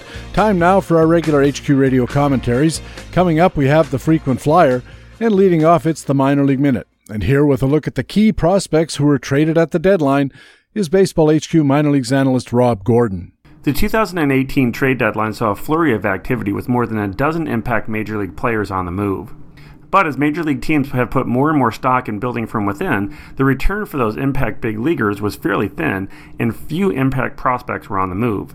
In fact, just 2 prospects, Francisco Mejia, who went from Cleveland to the Padres in the Brad Hand deal, and Yasniel Diaz, who was the key piece of the Manny Machado deal, appeared in our midseason top 50 prospect update. The switch-hitting Mejia is the top catching prospect in the minors with a plus bat, above average power, and a 70-grade arm. He's a solid but not spectacular defender who should be an impact bat if he can tone down his overly aggressive approach. Yasniel Diaz left Cuba in 2015 and was given a $15.5 million bonus by the Dodgers. He has above-average tools across the board, but none that are truly plus. On the year, the 21-year-old outfielder is hitting .296 with a .411 on-base percentage and a .452 slugging percentage, and his bat should play well in Baltimore. Other prominent prospects on the move include Brett Phillips, who has moved from Milwaukee to KC in the Mike Moustakas deal, Dylan Tate, who moved from the Yankees to the Orioles for Zach Britton, and Luis Ortiz, who moved from Milwaukee to Baltimore in the Jonathan Scope deal. Fantasy owners are not going to find a ton of impact talent here, but the Padres' Francisco Mejia is a must-own in all long-term keeper formats, and Yasniel Diaz makes a nice target for those in AL-only leagues. For Baseball HQ Radio, this is Baseball HQ minor league analyst Rob Gordon. Another way BaseballHQ.com subscribers get the winner's edge is with comprehensive coverage of the minor leagues. All season long, the BaseballHQ.com scouting team has reports and updates on top prospects, organization moves, daily call-ups, and everything you need to keep tabs on rising stars. This week's prospect coverage includes call-ups reports on recent call-ups like Atlanta left-handed starter Colby Allard, and we'll talk about him a little later with Jeff Zimmerman, Baltimore right-hander Cody Carroll, Philadelphia outfielder Roman Quinn, and a whole bunch of others. And Baseball HQ scouting analyst Chris Blessing looks at all the top 25 prospects who were traded during the deadline period, including top 10 lists of prospects who changed leagues. These days, knowing the prospects can mean the difference in leagues, and BaseballHQ.com has the prospect tools you can use to make that difference. Now it's time for Frequent Flyer, where we apply BaseballHQ.com tools to pick out players on whom you might want to take a flyer, because they could be available in your free agent pool and they have the potential to deliver big returns. This week's Frequent Flyer, Oakland outfielder Nick Martini. And here to tell you more, Baseball HQ analyst Alex Becky. Finding value at this stage of the game isn't always easy. Now that the non-waiver MLB trade deadline has passed, real GMs and fantasy GMs alike are often looking to fill holes with role players. And we think that we found a pretty good one for you this week. Back in the July 8th edition of Playtime Today on BaseballHQ.com, our own Rod Truesdell, commenting on Oakland outfielder Nick Martini, being recalled by the A's, said that although Nick Martini is riding an impressive 65-game on-base streak in the minors upon his recall with a .415 overall on-base percentage in AAA, the 28-year-old rookie's hit tool is not terribly impressive otherwise, though he's unlikely to be particularly valuable in the majors. That's why Nick Martini, like all of our frequent flyers, should be considered to be a long shot, who may be worth a flyer if he is still available in your league. But maybe Nick Martini could be particularly valuable specifically to your team. Here's why.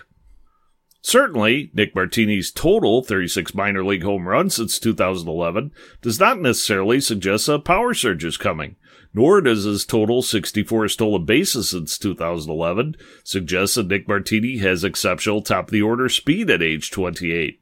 But, as Rod pointed out, Nick Martini does have a knack for getting on base, which probably explains why Nick Martini has been leading off for Oakland on occasion. And, as we all know, the players who get on base most often are the most likely to score most often, boosting the runs scoring category as well as increasing the point values of the batting average and on-base percentage categories where applicable. Maybe it's no surprise, then, that Nick Martini, before his promotion, led the AAA Nashville Sounds in on-base percentage with the previously mentioned .415 OBP, also ranking in the Pacific Coast League's top 5 for on-base percentage in 2018. More importantly, Nick Martini's .415 OBP correlated to scoring 43 runs at AAA Nashville in 2018, including the Nashville Sound's top 5 ranking for runs scored in 2018. See how that works? Higher on-base percentages often point to higher batting averages and lead to more runs being scored. In fact, despite his small major league sample size, it looks as though Nick Martini hasn't missed a beat in the big leagues since his July 7th promotion, batting .311 with a .439 OBP in July, which closely resembles his .308 average and .415 OBP in Nashville in 2018. So, maybe Rod Truesdell is right, and he often is, in saying that Nick Martini is unlikely to be particularly valuable in the majors, but he could still be very valuable on your team, both as a role player and as our frequent flyer for this week. For Baseball HQ Radio, I'm Alex Becky of BaseballHQ.com. Baseball HQ analyst Alex Becky has our frequent flyer comment here on Baseball HQ Radio every week. When we come back, it's part 2 of our feature expert interview with Jeff Zimmerman from Fangraphs and Rotographs and Baseball HQ. That's coming up next on Baseball HQ Radio. Here comes Roger Maris. Just standing up, waiting to see if Maris is going to hit number 61. Here's the windup. The pitch to Roger, way outside ball one. And the fans are starting to boo. Low ball 2. That one was in the dirt. And the boos get louder. 2 balls, no strikes on Roger Maris. Here's the windup. Fastball hit deep to right. This could be it. Way back there.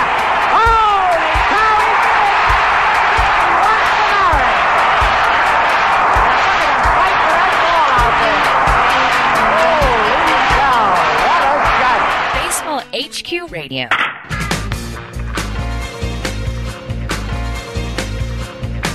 And welcome back to Baseball HQ Radio. I'm Patrick Davitt. Time now for part 2 of our feature expert interview with Jeff Zimmerman from Fangraphs and Rotographs and Baseball HQ. Jeff, welcome back to the show.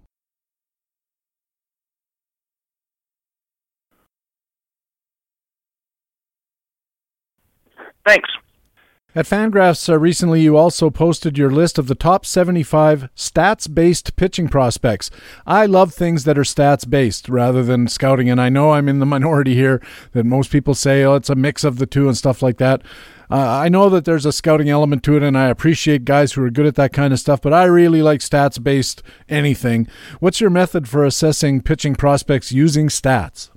It's really just kind of a simple system.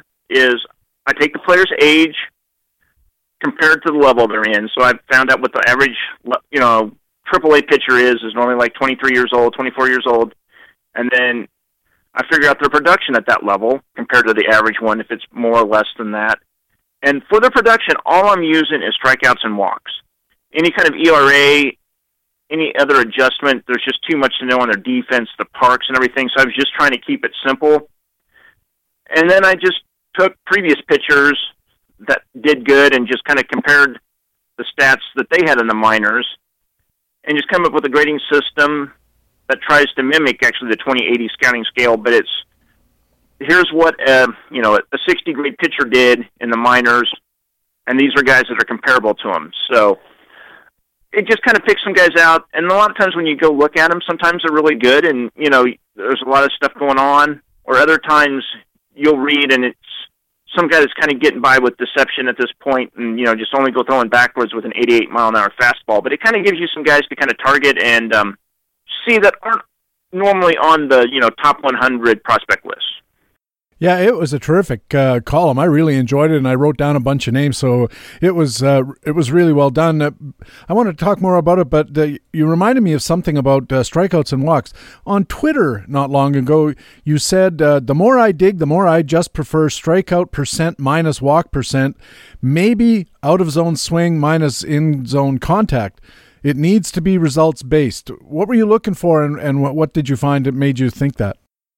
Well, the one thing I've found is there seems to be a big push right now towards swinging strike rate, and it seems like a lot of analysts are using it, and it's a good way to kind of start, and I think it's a good way to analyze a pitcher that's only had a few starts. Are people actually missing his pitches? But there's a little bit more to the strikeouts than just the swinging strikes, where there's like the called strike element, and some of the guys can really hit their spots and get people to. I've seen like the curveballs that go for a strike, and they think it's just a high fastball and it just comes in. I almost find that more effective than the big swing and miss on a curveball. And so that element's missing with the swinging strikes, and I think just the ability not to walk hitters is not appreciated. Like, you're like, why is this guy doing so good? Like, well, he doesn't walk anyone, but he doesn't strike out anyone. Like, well, he just doesn't walk anyone. Greg Maddux really, like, everyone thought he could, like, limit soft contact. He really just never walked anyone with an okay strikeout rate, and that's how he was great. Like, he really didn't have any great batted ball stuff. So I just think that combination, and I kind of put, like, the out-of-zone swing percentage and how do they make contact with stuff that you throw in the zone. It's kind of a little bit more descriptive because those are kind of the two ways to get hitters out. It just kind of says how the pitcher's doing it, which sometimes I find a little bit more informative. But no, like I said, almost all my analysis now starts with pitchers with strikeout and walk rate. I just kind of make small adjustments to there based off park and some other factors like only having two pitches or, a bad defense behind them. Yeah, I've done some deep analysis for Baseball HQ. We run this thing called the Facts and Fluke Spotlight, where we get to like 1,500 words to do one guy instead of 1,500 words to do five guys, and it's a really fun exercise. And there was when the whole swinging strike rate thing and first pitch strike for that matter, which I think is also somewhat useful, but not as much as people say.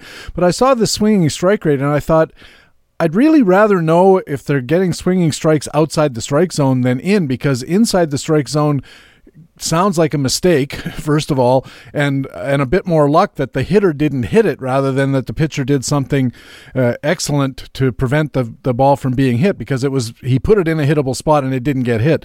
Now, I know that there's some guys who can just fire it by you on sheer velocity, but major league hitters are pretty good at catching up with that too. So I really like the idea of looking at outside the zone swing rate, because to me that sounds like a guy who's literally fooling the hitters, and that seems to be a more repeatable type of thing. And you kind of know where they're going. It's kind of just like digging a little bit more, especially if a couple guys are close. And I kind of like looking at being able to see. Kind of one thing I've been finding more and more is those guys that are able to throw three pitches. It's kind of those two-pitch guys have just really kind of struggle to move up. John Gray is that way. Everyone kind of thinks it's Colorado. It's basically he's only got two pitches. So if he's ahead, he's striking them out. But if he's behind, he's got to come back with that fastball. Chris Archer's always been that way. Michael Pineda has always been that way. So that's kind of my big thing now is after that, I want to know, do they have the multiple pitches to maybe go multiple innings, and do they have something besides their fastball that they can throw for strikes that keeps the batters off guard, or once, the batter's ahead, they're just sitting fastball and going to crush it. Back to the list, you said in introducing it that the order doesn't matter when you make a list like this, which seems counterintuitive. Everybody loves lists because somebody's at the top and somebody's at the bottom and somebody's 7th and somebody's 17th. What did you mean when you said the order doesn't matter? Well, I probably should go into a little bit more detail, like definitely at the top, but it's kind of at the point where a lot of the guys are really the same, and depending on who started last, since it's stat-based, they may move up 10 to plus or minus 10 spots, just depending if they had a start and someone else didn't. So that's kind of the one item that I'm, it's iffy with the stats-based stuff, is it just constantly changes. The pitcher really hasn't changed, but the stats behind him have, or if someone's gotten hurt, they're just not accumulating the stats, so theirs may go up and down. So I would just kind of look at like the overall level and like give some values. And I found that way with a lot of teams with scouting is if you talk to them, they really don't do a 1 to 100 rank. They may have a guy that's a little bit above, but they definitely just group all the 60 guys together. There's just like, these are the top guys. We consider them 60 grade. That's what they are. These are the 55s. And some don't even go to 55s. It's just 80s, 70s, 60s, and so forth. And they just make sure they have the right number of them in the majors or like in the minors. Like, okay, we want to have this many of them. And, it may be off a little bit, but that's just kind of their goal, is just to put them into more of a tier-based system instead of straight numerical. And people really get on like, oh, he's 10 spots different, but it's kind of like with when you're drafting with fantasy. When you get into like the 100s, it's like the difference between a couple guys that are, maybe 20 rounds apart, their production's effectively the same. It's just because the talent is so leveled off at that point. And considering margins of error, one guy's at pick 100, one guy's at 125. The fact that the variability of performance could easily flip-flop them and still be perfectly accurate. Right, and it's just like someone can. There could be a whole difference of just 10 plate appearances. Someone projects that differently. Just a few bits of playing time could really just change that around if they're really doing it stat-based. So I just think it's like the leveling. I think at the top, all the guys I'm making sure are there and that makes sense. But it's kind of like a little bit later on, it levels off. And so one of the other things is if the guys made it to the majors, I only count minor league stats, so a lot of times those guys start falling off. And they're like, well, this guy's great. And it's like, well, yeah, but he's just not accumulating minor league stats. We know he's great. He's in the majors. Like, move on type of thing, It's like, well, I think a lot of people want to see him ranked, and mine's more of a way trying to find guys that are underappreciated. And speaking of guys who are on the list and fall off it because they get to the majors, your top guy was Colby Allard of the Braves. He was their 14th pick in 2015. Got to AAA at age 20. You mentioned that's a real green flag for you, age versus level. Also a fairly common measure for lots of people, of course. Well, what was Colby Allard doing that vaulted him to the top of your list? Of course, he got called up and got his first major league win just the other day. He's just been pitching great. He doesn't walk anyone. I mean, that'll be kind of a nice thing. Hopefully he'll be able to keep it up, unlike Jalen Beeks kind of has fallen apart on that one. But he's got good strikeout rates for, 20-year-old in AAA. I mean, some of these guys are, still in college or whatever, and he's in the majors right now. He's just got some room to grow. I mean, he's got a chance to be a lot better. So based off his age and his production, there was just no one else in the minors that was putting up anything close to what he was.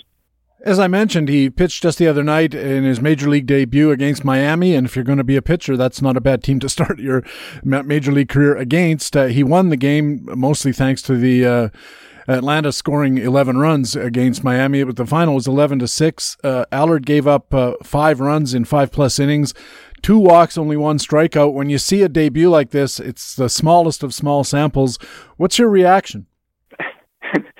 Every time I think about this, I was like, what would I be doing as a 20-year-old if I started in a major league game? And I was like, I'd probably throw up every inning. Yeah. I think it was just probably happy just to make it through. I mean, maybe some guys aren't, but I mean, it's just pretty incredible what he was able to do here just to go out. And I wouldn't be counting on him for production, but he's kind of one of those guys to definitely be interesting in. And I'm just going to watch his first start. But, I mean, it's his first major league start as a 20-year-old. I'm going to give him a break and kind of see what he does after this. And certainly it's as you said, it's a kind of a tick in his checkbox as far as subsequent years, right? A guy came up at 20, held his own. It's so young to be in the big leagues that you have to just tip your hat, especially in an organization like Atlanta, which seems to know what they're doing when it comes to developing pitchers and grooming them and getting them to the majors at the right time. Colby Allard should be somebody we're not only looking for, not so much this year, but really for subsequent years, isn't it? He did a good job last year getting to 150 innings. That's always the one thing I kind of look at with some of these younger guys is kind of see what their workload is. But he threw 150 last year. This year he's over 110. So I don't think I'd have any kind of problem penciling him in if he's healthy at 160 innings, 175 in the majors next year. I mean, it's tough to really pencil in those guys for over 200 right now because they pull them so early that you kind of just have to put that back. But I kind of consider him about a 180 guy previously, but I may have to temper my expectations with just kind of how teams are using their starters right now, especially younger ones. When you're looking at young prospect pitchers in the minors who are pretty much at the right age for their level, which is that first big green flag you're looking for, what can a young pitcher do at a particular level to make you sit up and take notice and say, wait a second, this is something that interests me? I guess the big thing for me is if they're just, kind of getting the job done, going out, getting the long innings in, working late into games. You kind of want to see that so they can continue on. It's not just a few or something weird going on with the team. Some websites actually have the minor league ground ball and fly ball rate. So I kind of look to see with that if there's something that they have a little bit of ability with that. And I kind of a lot of times look at, especially this time of year, is major league opportunities. Like I know teams like the Yankees, like, well, we're going to go out and get major league starters, so all these great ones we have in the minors probably aren't coming up. But teams like the Marlins or other teams that aren't in contention, it's kind of their time to kind of bring in these suspect guys and see what they can do in the majors and just give them a chance that once they've, kind of been like, okay, we're out of it, we're not going to go do anything. It's kind of a chance for these guys to come up. You can watch them actually with good video. I mean, there's minor league TV, but it's horrible. I mean, some of those cams, it's just like up from the media booth, and it's this little cheap camera, and you don't get to be able to see anything. So it's kind of a good chance to actually see these pitchers, kind of see the repertoire and see what they're like. And I remember a few years back, there's this guy named Jacob deGrom that came up, and I went and watched his first start, and I was like, how's this guy not, a number one prospect. He's got this great hammer. He's got this freaking near 100-mile-an-hour sinker. I mean, what's going on? Yeah, he's got the slider going on. I was just like, how's this guy not a prospect? You just like watching him, and he immediately was. Like, 2 weeks later, and everyone wanted him, and now he's one of the top guys. But it's just like some of these guys are going to pop up right now, and it's just kind of a time to keep your eyes on these guys and see who can be who can be productive for you next year. You mentioned the opportunity to see a guy pitch. Do you put any credence in the idea of poise, a guy who looks like he knows what he's doing out there, just has the right demeanor? Yeah, and a lot of times it's not 100% true, but usually those guys, they know where the ball's going. That there's some guys that just get up there that, like, I've got this pitch and I'm just going to throw it hard down the middle. Like, I'm going to aim for the middle. It may not go there. And that's just kind of how I am. It's kind of the difference between a thrower and, a pitcher. A guy that's, kind of pitching to his locations. But you can definitely tell if they're, like, frustrated. I like the guys that are competitive, but it's kind of like, does it start affecting their mechanics? Are they overthrowing? Are they trying to throw too hard? Are they trying to do too much? I think it's kind of a fine line, and a lot of times you kind of have to figure out if it works for the pitcher or not. Like, sometimes you'll see a pitcher when he starts getting frustrated, like Rich Hill, he usually starts heading downhill after that. Like, once he starts getting really frustrated with himself, it's like, well, this could go bad quickly. But other ones, I've seen Justin Verlander get mad, and he just goes out and strikes out the next 5 batters. So I think it just kind of pitcher to pitcher, and you kind of have to do a little personal scouting on that yourself. One other pitcher I know you're really enthusiastic about, or have been in your writing at Rotographs and at Fangraphs, is Derek Rodriguez of San Francisco. Pudge Rodriguez's son is a pitcher with quite a lot of skill, and in a column you wrote, you said he needs to be owned in all leagues.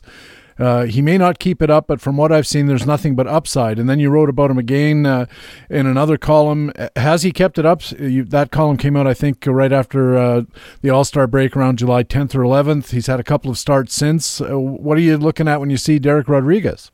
I am seeing 3+ pitches that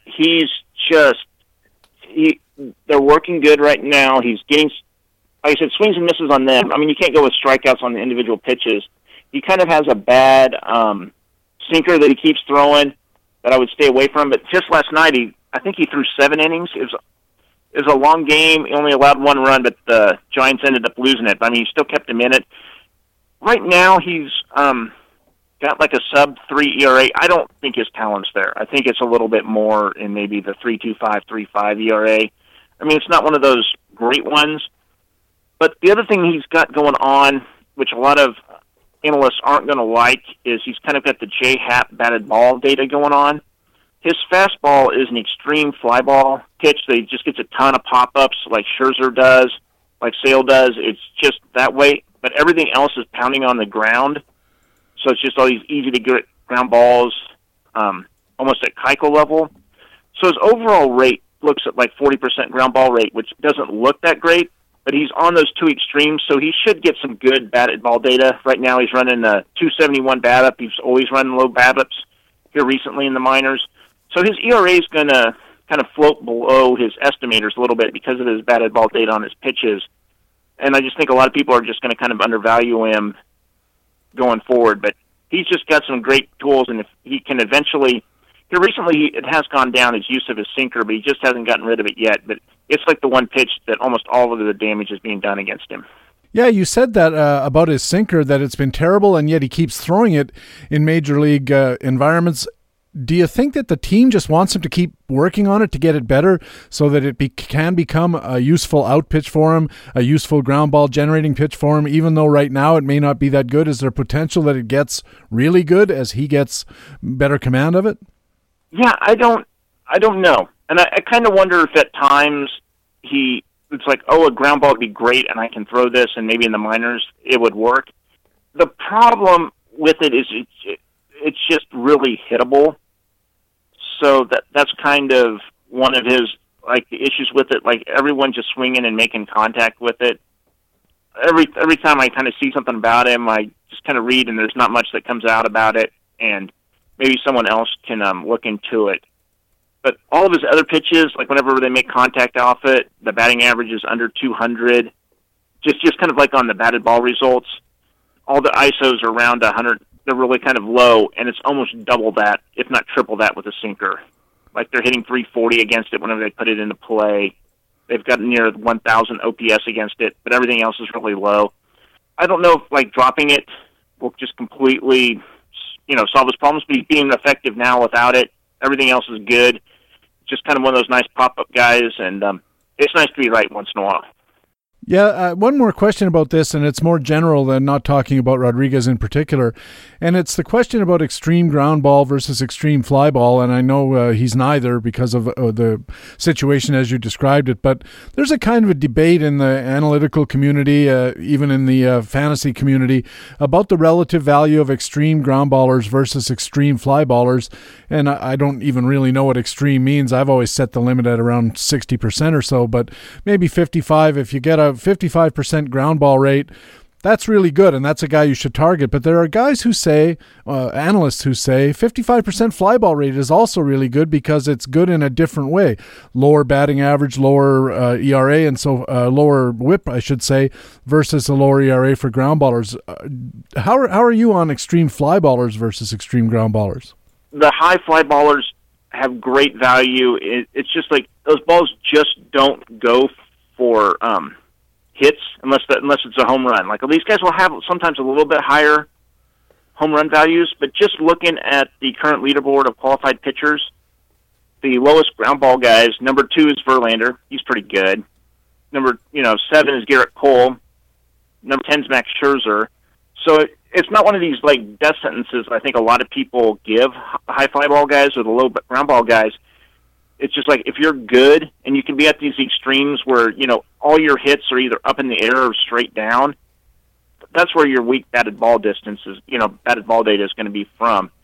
It's just going to be easier to get those ground balls or, players are going to be station to station, or if it's a pop-up, it's just a guaranteed out if it didn't go for a home run. So a lot of these guys actually have low home run per fly ball rates. I mean, they give up so many home runs, but the rate's low because all these fly balls are just straight up in the air and are easy outs to get. So I don't have a problem contacting or owning those players. It's actually those guys more of the guys that are toward the middle are the ones that I kind of just stay away from because they're not getting ground balls or fly balls. It's like, well, all you're getting is giving up is line drives, and that's not good. The devil's advocate says, yeah, but you mentioned three pitchers who have relatively high fly ball rates, and they're all really good, Verlander, Cole, and Scherzer. They also all have really high strikeout rates, which is a part of their appeal and keeps their batted balls down overall. What about a guy like Marco Estrada? He's kind of the poster child for high fly ball rates and high infield fly ball rates, frankly, as well. But he hasn't been that effective for the last couple of years, despite this high fly ball rate. Is that a cautionary tale for the high fly ball aficionado? There's a point where it's like when the ball starts leaving the yard too much, that's when you need to kind of worry about it. And also, I think a lot of it, like with Estrada and Dylan Bundy's another high fly ball guy, is sometimes they're just in the wrong parks. Like, I really think some teams should, like if Kansas City's got a ground ball guy and someone else has got a fly ball guy, like the Reds, make that trade and just get the guy in the right park. Kansas City, Jason Vargas did great there. I mean, he's a high fly ball guy, but that park was so big that everything just stayed in it. So I think sometimes some teams you kind of need to look at the pitcher and what park they're in so that they can take full advantage of what their tools are. Yeah, Rogers Center, not a place for a fly ball pitcher, that's for sure. You're listening to Baseball HQ Radio. Patrick Davitt with Jeff Zimmerman from Rotographs and Fangraphs. And Jeff, during the season, as you know, I ask our experts to talk about players who are boons and banes for the balance of the year. Any rationale is fine. Let's start with your boons. These are guys you think should interest our listeners. Let's start in the American League. Who's a hitter who could be a boon? One guy that kind of has been, I'm just going to say that he has been, but he's kind of been under the radar, is Aaron Hicks. He's just been hitting a ton for the Yankees. He's been getting a huge number of runs and RBIs just being in that lineup. He's just a guy that I love going forward, and it just doesn't seem like he's getting any love, and I will take him wherever I can find him. He's really not available, but he's kind of one of these guys that you can trade for if some guy hot comes up. or if I'm doing one of those pitching for hitting trades, a lot of people don't really undervalue him, and I seem like I can get a good deal on him. Right, one of those things where you say, okay, you want my pitcher and I'm willing to give him up. I want Giancarlo Stanton, and he says, no, I can't give up Stanton. You say, all right, how about Aaron Hicks? He says, yeah, all right, because that's one of those methods where you try to set the bar high and then seem like you're being real gregarious by coming in underneath it. Who's a National League hitter who's a boon for you? Daniel Murphy right now. He came back hurt, and he started hurt. I think he was still hurt. I think he was just tired of being on the DL and played too much throughout June. But in July, he's had almost MVP-type numbers. He's hitting around 350. I think last night he had 2 home runs. He's just on fire. He's healthy. Those early stats are bringing him down. It's probably too late to go buy him because his owners have probably caught on to this last month. If you had noticed that he had turned it around a couple weeks ago, you might have been able to get him dirt cheap. But he's one that's, like I said, he's on fire, and he's just kind of being his own self, but his earlier stats are kind of keeping him down. That can be a help, too, when you're talking about trades, especially with guys who aren't paying full attention because they just look at his year-long stats and they say, oh, I didn't okay, because he's only hitting 265 or whatever it is, not knowing the background, as you say. In the American League, who's a pitcher who's a boon for you? Dallas Keuchel, but he's another one where you may be a tad bit too late, where he was having some really bad luck, and he's just been on fire here recently. Again, just keeping the ball on the ground and just taking advantage of that defense behind him. Like I said, I kind of was like, when you thought about it, he came to mind, and the more I look at it, I think his owners may have kind of noticed that and may not be willing to sell as much. In the National League, who's a boon pitcher for you? For going up, I am big on John Gray. His start last night may have killed that. You sent me this a little bit early, and I was just like, oh, I'll take it, and it's like he just goes out and just dominates. So everyone's still me looking at that 5 ERA, but his numbers have been so good, and anyone looking for strikeouts, he's been great with it. Like I said, you're may have to navigate his Colorado starts a little bit, maybe shut him down if he's facing a great lineup at home, but he's one, if you need to take a chance, he could definitely carry you the rest of the way here. Didn't he used to have reverse splits? He was better in Colorado than he was on the road, even though Colorado's such a difficult place to pitch. Didn't he actually have a split in favor of his home starts last year or the year before, something like that? I'll just kind of go with the historic. Usually that's not the case with them. I mean, usually it's a little bit higher. So unless there's like years of it, I wouldn't take too much stock in it. But yeah, he knows how to pitch there. He doesn't quit while there. I mean, that's kind of been some people have been given that trait, or I don't want to say label, and maybe it's true or not. But like I said, he seems to want to go out there and compete. So I wouldn't have a problem rostering him, and you probably can get him fairly cheap right now. Jeff Zimmerman's boons: Aaron Hicks of the Yankees, Daniel Murphy of Washington, Dallas Keuchel of Houston, Jonathan Gray of Colorado. Let's move over to the Banes. These are guys about whom you think listeners should be cautious for the rest of the season. Let's start in the American League. Who's a Bane hitter? I'm going to take some heat for this. I just don't think Jose Ramirez can keep this up. And if someone needs pitching help, you can probably get whoever you want for him. Maybe he is this good, but it's just crazy, and I don't think his value will ever be higher. I think it's a good time to sell if you need several pieces on your team. I don't think he's going to be bad, but I think if a team really kind of needs, I need a good pitcher and I could get a good replacement for him, it might be a good time to sell him because you can probably get whatever you want. In the National League, who's a Bane hitter for you? Everyone for the Brewers. There's someone here with all these new additions. I don't know who's going to lose out on the playing time right now. It used to be with the outfield, and now it's with the infield, with Jonathan Scope and Moustakas being added. There's just so many players here that not all of them are going to get playing time. I think it kind of reminds me of the Cubs a couple of years ago when I only rostered Bryant and Rizzo because it's I don't know where everyone else is going to play. They got too many players. Kind of right now, I'm only playing Kane and Yelich and just kind of figuring out where everyone else is going to figure out time. So I don't know who it's going to be, but right now I'm just kind of staying away from the situation. But it's kind of tough if you already got these players. You may be watching playing time here for a bit, and it might be time to move one or two of them. Yeah, for me it's Tyler Saladino, but like you said, it could be anybody.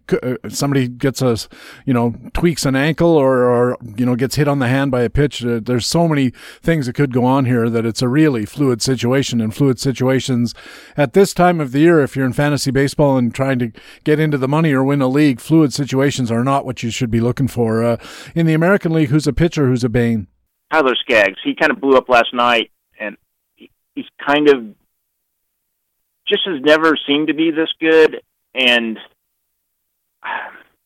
he's been good this year, but just the guy I don't trust. I guess that's kind of more just like, I don't trust that he can for him to keep it up this whole year, and I don't know if he'll continue to. It's probably one of my least stat-based ones. It's just well, is he really this way, and can he? It's kind of also, can he keep the health up, which every time he seems to fall apart, the health has been related to it, so that's where I stand with him. Yeah, he's approaching 120 innings this year, which would be, if he gets a couple more starts, he'll be double what he's done in the last 3 or 4 years in any particular season. It's one of those things where you look at it and say, well, he's finally healthy. That's why he's getting lots of innings. And on the other hand, the devil on your shoulder is saying, yeah, but 118, 120 innings, he's getting closer to that injury. Yeah, I see exactly where you're coming from. Finally, a National League pitcher who could be a bane? Mike Fultonevich. He's another one where his ERA's been great, but he just walks so many people, and he's at that home run park that it's, again, not a somewhat of a trust thing, but with him, it's just his high walks will, I think, eventually catch up with him. His ERA is going to it's hovering right around now, around 3. I just think if someone's looking for pitching, he's one guy kind of like Skaggs, where I'm completely willing to move him. It's you want him? Yes. And I'll take whatever, not whatever you're having your way, but if it's a player I need, it's kind of a guy I'm willing to move. Does walk a lot of guys, and Atlanta's kind of flavor of the month right now, so you should be able to get a little extra considering how well the team is playing by playing up that fact and saying, and they've shored up their bullpen. There's a lot of things to like about Mike Fultonevich, that maybe the walks in particular in a home run park, like you said. So Jeff Zimmerman's banes, Jose Ramirez, surprise of the year, perhaps in Cleveland. All the Milwaukee infield, Tyler Skaggs and Mike Fultonevich. Geez, Jeff, this has been great. You're off to the Sabre convention in Boston, you told me. What are some of the highlights or events you're looking forward to there? Mainly just catching up with a lot of people. The same people. It's a lot of the industries we rarely get together, and this is kind of, unlike First Pitch down in Arizona, where it's the fantasy one, this is kind of more of... just more like the research ones, and a lot of the guys from the teams, a lot of guys I used to work with, Fangraphs that I moved to teams. The teams will all be there. It's just a good weekend, and it's really relaxed. It's all for charity. No one's trying to make a dollar. I mean, everyone's just just wearing shorts and T-shirts and then just enjoying the weekend. So it's a good time. Well, have a great time there. It sounds like it'll be fun, especially for a guy who's been so interested in baseball research and does such a great job with it. Jeff, thanks a million. Where can listeners read more from Jeff Zimmerman? For right now, I'm writing mainly at Fangraphs. I have some stuff here recently at BaseballHQ. It's kind of tapering off since the season ends, as we it's sadly kind of moving into almost 2019 prep instead of 2018. Also writing at RotoWire, but that's just kind of it for right now. Twitter handle? And for that, it's Jeff W. Zimmerman, and I'm fairly active on it. I won't fill up your inbox too bad. I follow you, Jeff, and it's a really interesting Twitter feed. It's Jeff W. Zimmerman with 2 M's, ER, then 1 M, and 1 N. There's a lot of ways to spell Zimmerman out there. Yes, that is, and everyone always has to ask me if it's Jordan or Ryan, so... There was a pitcher years ago at Jeff Zimmerman, a closer, I think, for Kansas City, was it? It was Texas. He got a 3-year, $10 million deal. I never saw any of that money, but it was a little bit shorter than me and also Canadian, so that was his 2 big differences. And he could throw over 90 miles an hour. I think that's a bigger difference than the whole Canadian thing. We're a lot more alike than different, that's for sure. Jeff, thanks very much for helping me out. It's a great addition to the show anytime you come on. I do appreciate it, and we'll talk to you again. All right. Thanks for having me. Jeff Zimmerman writes for Fangraphs and Rotographs, and he has an article or two at BaseballHQ as well. When we come back, our weekly talk with Todd Zola followed by Master Notes, and it's all next on Baseball HQ Radio. Right now it's time for me to tell you about the best weekend of the year other than draft, the 24th annual First Pitch Arizona, November 1st to 4th at the Courtyard Scottsdale Salt River. It's right by the beautiful Salt River Fields at Talking Stick, one of the stadiums in the Arizona Fall League. 3 full days packed with seminars, scouting, and socializing at the Arizona Fall League, and you can talk baseball with many of the top fantasy baseball analysts in the business, as well as serious fantasy baseball players like you. You can participate in fun and challenging fantasy workshops. We have drafts, there's contests, all geared towards giving you an unbeatable edge for 2019. It's a little early right now to say which top prospects are going to be playing in the Arizona Fall League, but it's not too early to say the prospects will be there, and you'll be there too, watching them from a front row seat. I've told this story before, but back at First Pitch in 2007, we went out to the park and I saw a 20-year-old outfielder who caught everything that was hit in the greater Phoenix area. He hit 2 triples, stole a couple of bases, and generally looked like he was bound to be a superstar. And you know what? Young Andrew McCutchen did turn out pretty well. You know another guy who was in the league that year? Reed Brignac. And watching his aloof, disinterested manner on the field made me think to myself, I'm never going to draft this guy. And I didn't, which turned out to be a pretty sound draft strategy. Then in 2011, we were out watching a Scottsdale Scorpions game, and in the first inning, we saw 2 young guys, and they looked like ball players. They were swinging the weighted bats, waiting for the inning to start, and chatting with each other. Mike Trout was due up, Bryce Harper was on deck. That team also had Joe Panik at second, Brandon Crawford and Gene Segura at short, Derek Norris catching, and a pitching staff that included a lefty named Jake Diekman. And like I said, unlike Reed Brignac, they looked like ball players. Last year, of course, we saw league MVP Ronald Acuna, who looked like the real deal, and Victor Robles, who didn't. He had the bad attitude that has helped keep him out of the big leagues this season. Add it all up, the scouting, the sabermetrics, the strategy, the seminars, the socializing, and a bunch of other fun things that don't start with S, including a live recording of a Baseball HQ Radio podcast. That's right, in addition to all the other great stuff, you get to see me. Previous attendees call it the best weekend of the year. We call it First Pitch Arizona. Go to the Baseball HQ site. Look on the right-hand side just under the HQ radio box for another box with a bright orange First Pitch Arizona logo. Click there and you'll get all the details. Hope to see you.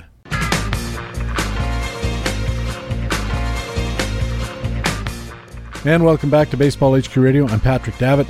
Time now for Talk with Todd, and I'm happy to once again say to Todd Zola from Masters Ball, RotoWire, and ESPN, Todd, welcome back to the show. Hey, great to be back with you, Patrick. It's trading deadline's over. Everybody's talking about it. We might as well join the crowd. What were your overall impressions of this year's action at the deadline? Yeah, it was interesting. I mean, from a pure baseball standpoint, which we don't talk a lot about on the podcast. We talking offline and in Phoenix and stuff about regular baseball, not fantasy. But I think there was, whether it's a 1-year thing or just supply and demand, but the return was just wasn't great, at least on paper, for a lot of the upper name prospects. It seemed to me that teams you have to go with what the market bears, and a lot of the teams seem to be taking a higher upside but lower ceiling, lower floor prospect back. They weren't getting the best ones, so you have to take the lower end prospects but happen to have a high ceiling. On the Baseball HQ scoring, it may have a lower number but a higher letter. That sort of thing. Yeah. Actually a higher number and a lower letter. I'm getting that backwards. With the letter being the likelihood the prospect hits, so it'd be I don't mean hits like hits and pitches, but makes it. So, a C, D, or E is a lower chance, but it may be like a 8E.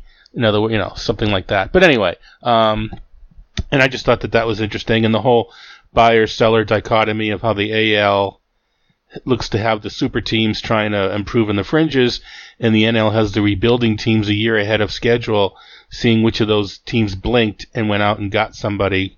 It was just overall a very interesting few weeks. I mean weeks too, not days, because it started a little bit early.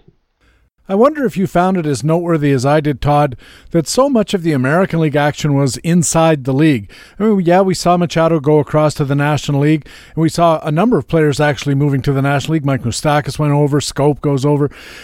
But when it comes to the American League teams making their adjustments and improving their rosters, for the most part, they were staying inside the American League. And there was this kind of imbalance from the point of view of American League only players hoping that there'd be big names coming over. It just didn't happen. Did you think that that was surprising or noteworthy? I think the number of teams buying and selling was somewhat predictable based upon the makeup of the two different leagues right now with who's competing and who's not. But then it's just a matter of, did the Orioles trade Machado to the Indians or do they trade him to the Dodgers? So is it in division, is it in league or out of league? And I think it just happens that I think because more AL teams were selling and more NL teams were buying, that the tilt was in that direction. But I think it was somewhat predictable, and what the actual split would be, I don't know. But I think it's something to, I think it's, we like to talk about FAB and how to go about spending your FAB.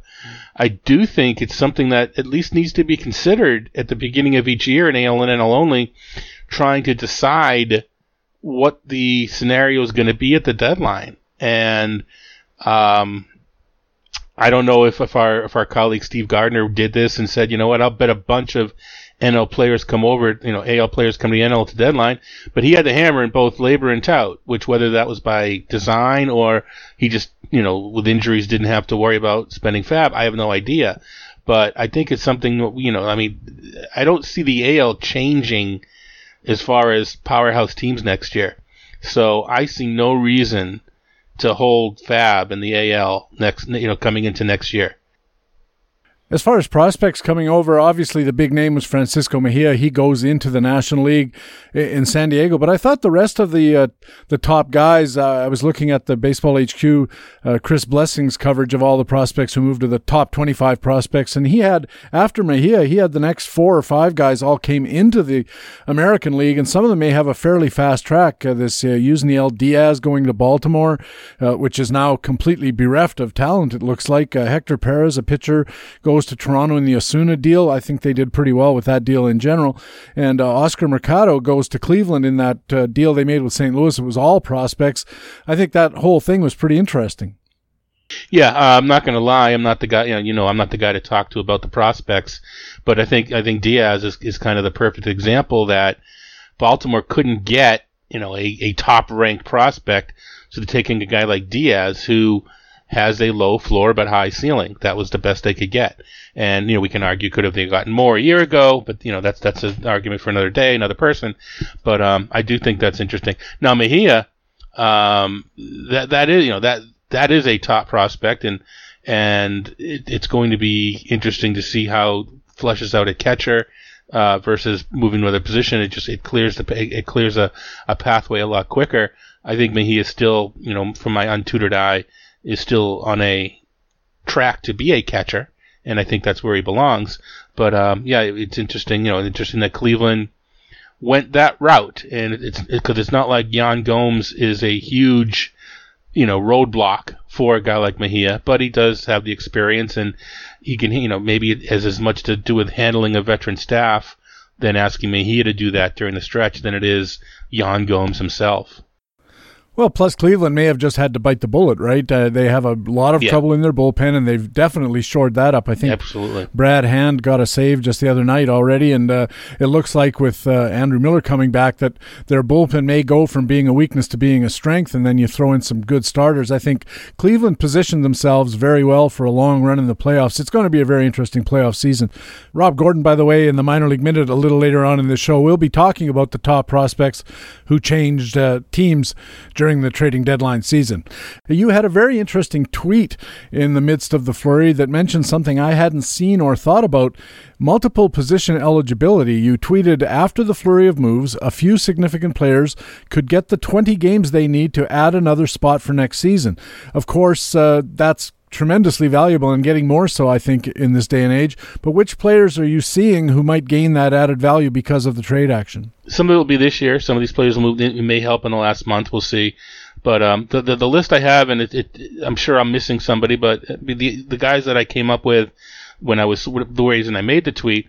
The first couple are maybe AL only types, but that's kind of important in AL only, I think, in NL only. But David Fletcher is moving back to his natural position of second base with the Angels after they cleared out Ian Kinsler. He's been playing a lot of third, putting it back in second. He now should be second and third base eligible coming into next season, and assuming that he is their second baseman of the future, he may not be an all-star caliber player, but as we both know, at bats, are huge, and if he's a regular, that means something, and the ability to bump him between second and third is bigger. Another guy in the AL that is potentially picking up another position, again, it's not going to wow, the name isn't going to wow anybody, but Hunter Dozier is probably going to have first and third base eligibility with the Royals, and he came up as an outfielder, so he may even pick up out there at some point, but he's been playing a lot of first and now more third with Moustakas gone. So Hunter Dozier is a guy, and who knows what the Royals are going to do with their roster.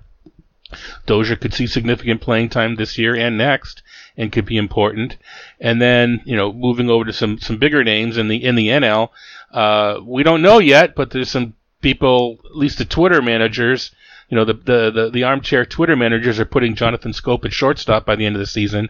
So it'll be interesting to see if he gets the 10, 15, or 20 games, depending on the format necessary for to get the eligibility. And adding second base shortstop is interesting, and make sure you have the strongest middle infield you can in your rosters. And Travis Shaw on the same team is playing a little bit of second already. We'll see if he continues now with Scope in town. But if Scope goes to shortstop, we could see Shaw at second. And adding second base to his already third base and likely first base eligibility will help Travis Shaw. And the other one is, it looks like Manny Machado will get what he needs to become third base shortstop again.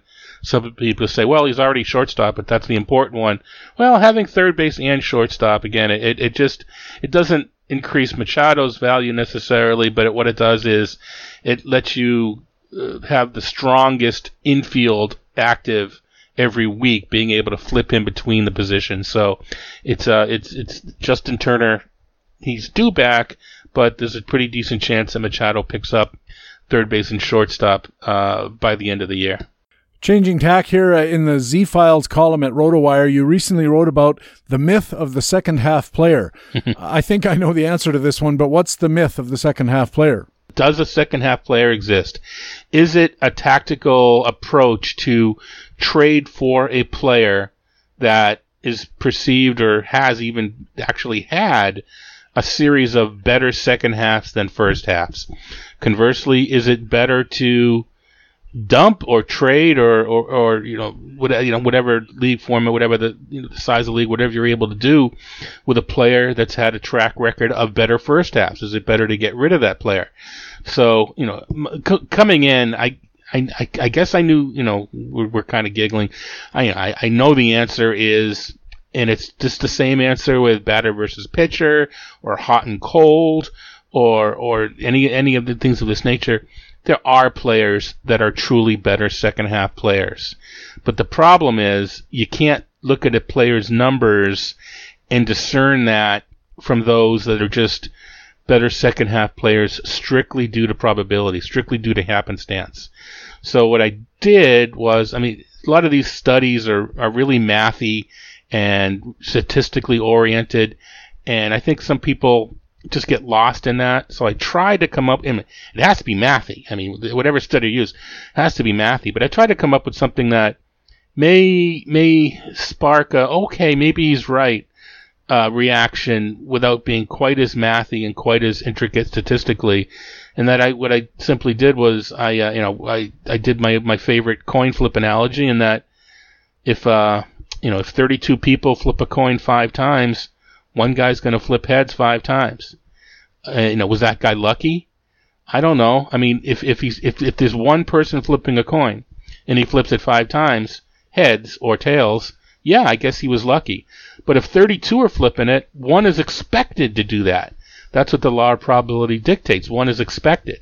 So when you got a huge player pool of baseball players, my theory is that there's just going to be some players that are just plain expected to have a better second half or better first half, just because of the size of the player pool. And 1 out of 32, if for 5 years in a row is going to have a better second half. So, in my mind, if there were more players if more players actually had a better second half than is dictated by probability, I can say, yeah, look, there are definitely second half players. I don't know that I can pick them out, but if I know that he's definitely a second half player, maybe I'm more willing to buy into it in the notion that this is the guy, because I know they exist and he has shown a better second half. Unfortunately, or fortunately, I don't know which it might be. As a scientist, you never want to pre-assume the result, but at least by the sample I looked at, I couldn't even make that claim. That, oh yeah, well, there's supposed to be 2, but there were 4 or 5 or 6. I couldn't even say that. The numbers kind of matched up to probability. So it didn't even show that second half players exist. It showed that those that have had better second halves should have, just strictly due to probability. So I kind of, I just mentioned as a scientist, you never want to know the answer. I guess I kind of did know the answer coming in, but it's still, I hopefully if it flipped even one person's mind, made one person reconsider the notion of a second half player, then I guess it was a worthwhile piece. But again, I do think they exist. I think there's pitchers that control hitters, and I think there's hitters that have better success against certain pitchers. Dang if I know it from the numbers, though, just because I can't discern those from just dumb luck. I think that's the question, and another way of looking at the study might be identify those hitters who have 3 or 4 consecutive years of better second half performance, and say what percentage of those guys go on to have a 4th year or a 5th year, like the next year, also being a better second half, and see if it's that way. Because the caveat here, or the devil's advocate position, is probability applies to things that are totally random, right? You're talking about flipping coins. But player performance might not be totally random. I mean, you did identify in the comments afterwards, you teased in the actual column and then answered the question a little later, that there is a guy who has had 5 straight years of better second half performance, and a guy, Jay Bruce, I think it was, who has better first half performance. And when I see something like that, it's like the argument that Gene McCaffrey always makes about Marco Estrada and guys like that. If you have a guy who gets 10% infield flies year after year after year, and everybody's telling you it's just happenstance, it doesn't seem like happenstance after 4 or 5 years in a row. Is there a way to test it that way and allow for the fact that, hey, players aren't coins? Yeah, no, definitely. And the other thing too being that the longer you make the sample, especially depending on what stat, if it's a non-park corrected stat or whatever, something like that, then you're introducing noise to it that way. As I kind of mentioned, the study as done wasn't perfect as it is. I think I used weighted on base average, which is a flawed stat to begin with. I also used K% and I did isolated power. I used a bunch of things, but absolutely, and I think I did. What I looked at was players that had good years.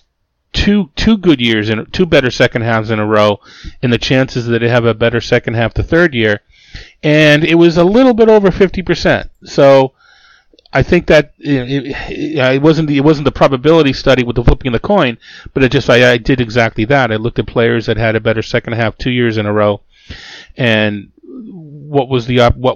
how many had a better second half the third year, and again it was a little over 50%, and for having a better first half. Again, a little over 50% had a better first half, and implying that you should get rid of Jay Bruce at the deadline or halfway through.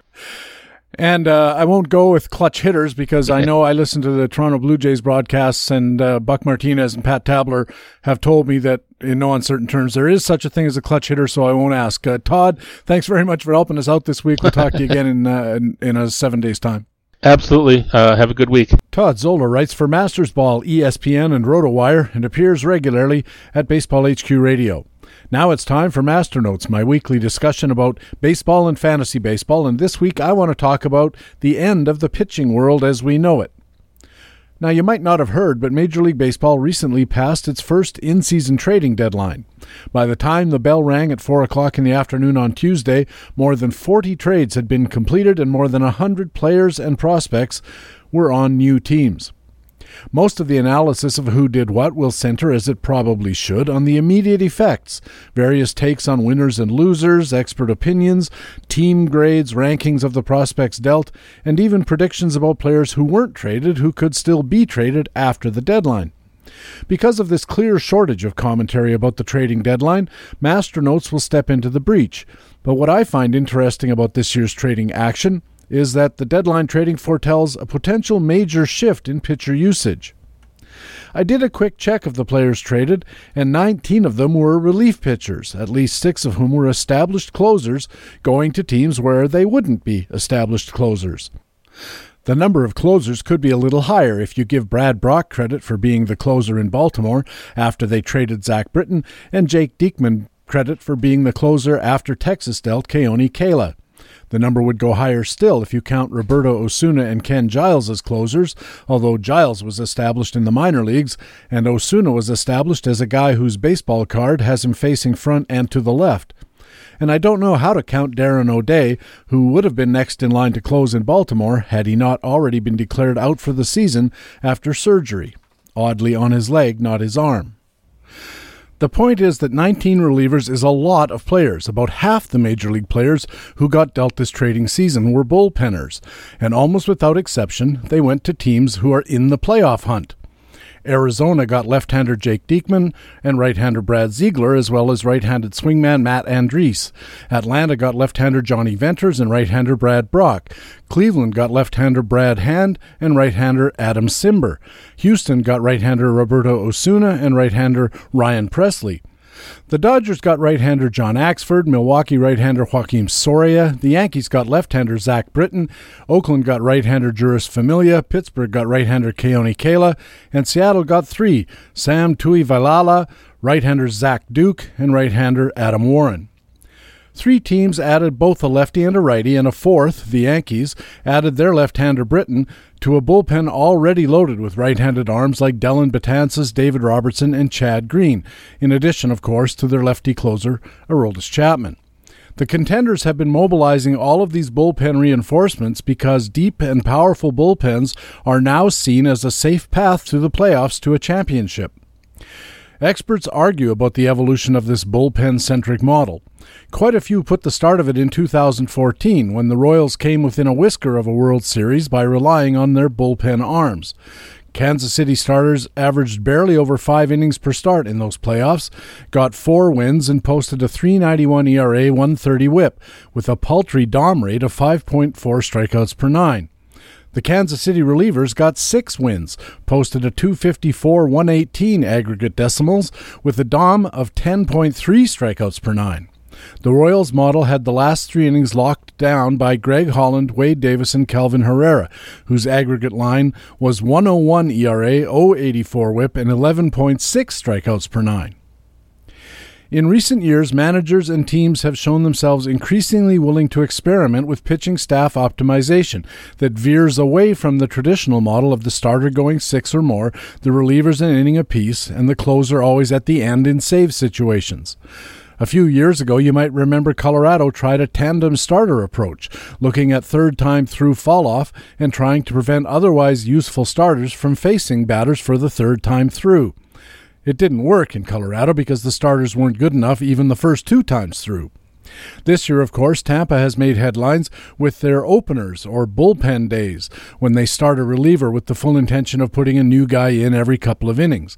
Toronto has also tried that approach late in the year. And looking at the trades, it seems likely that for the stretch run in playoffs, starters, especially starters at the ends of rotations, are going to be on very short leashes. Teams rely on their deep bullpens to carry the load. We'll probably see several teams go with pitching staffs of 3 starters and 9 or 10 relievers, including 4th and 5th starters who will now be openers or swingmen or longmen. Any game that gets to the 5th inning with a lead, or maybe even the 4th, will be delegated to a parade of lights-out relievers. It doesn't take a whole lot of imagination to see this model continuing to evolve until it becomes the norm, used throughout the regular season as well as the playoffs. It makes baseball and financial sense. The average Major League game requires pitchers to face about 38 hitters. The average 2018 starter faces 23 batters per game and gets 16 to 17 outs, 5 1/3 or 5 2/3 innings. That leaves the relievers to get those 10 or 11 outs. But here's the things. They do get their outs, and they allow a lot fewer base runners. The average 2018 full-time starter has allowed about .41 base runners for every out. The average reliever, about .33 base runners per out. If you substitute the reliever rate into the starter rate for their 16 to 17 outs, the team would allow about 1.33 fewer base runners per game using short stint pitchers. That's 215 fewer base runners per season. And the advantage is even greater if those short stint pitchers replace only starters with .4 base runners per out or more. 39 starters, mostly Sale, Verlander, Nola, those kind of stars, are under that .4 base runners per out level. So instead of a 13-pitcher staff with 5 or 6 starters, some of them quite awful, plus 7 or 8 relievers, a future staff might have an ace-level starter, maybe 2, and 11 or 12 other pitchers. They might not even be relievers. You might argue that only about 80 relievers are under .4 base runners per out in 2018, which is far short of the 300 or so that would be needed. But I say, you're forgetting that many of the subpar starters might be effective relievers if they had shorter stints. There will be relievers in the minors who could be effective but can't get to big league rosters because the pitching staffs are clogged with those awful starters. And most importantly, the existing solid relievers could easily be stretched out from their current workload of 3 outs twice a week to maybe 8 to 10 outs 2 or 3 times a week, or even more. It's even likely that teams would schedule all their pitchers for all their games. It can be done. It would take some work for teams to optimize throwing schedules, warm-up routines, and the other aspects of preparation and training. There wouldn't be much worry about pitcher buy-in, considering how many pitchers who are currently barred from the big leagues because they're one-pitch guys would see a path to big league paychecks opening up before them. It will happen. Money talks. The teams with lower revenues, and greedy owners in general, would see opportunities to cut their pitching costs hugely while improving outcomes and reducing the risk inherent in paying ace starters.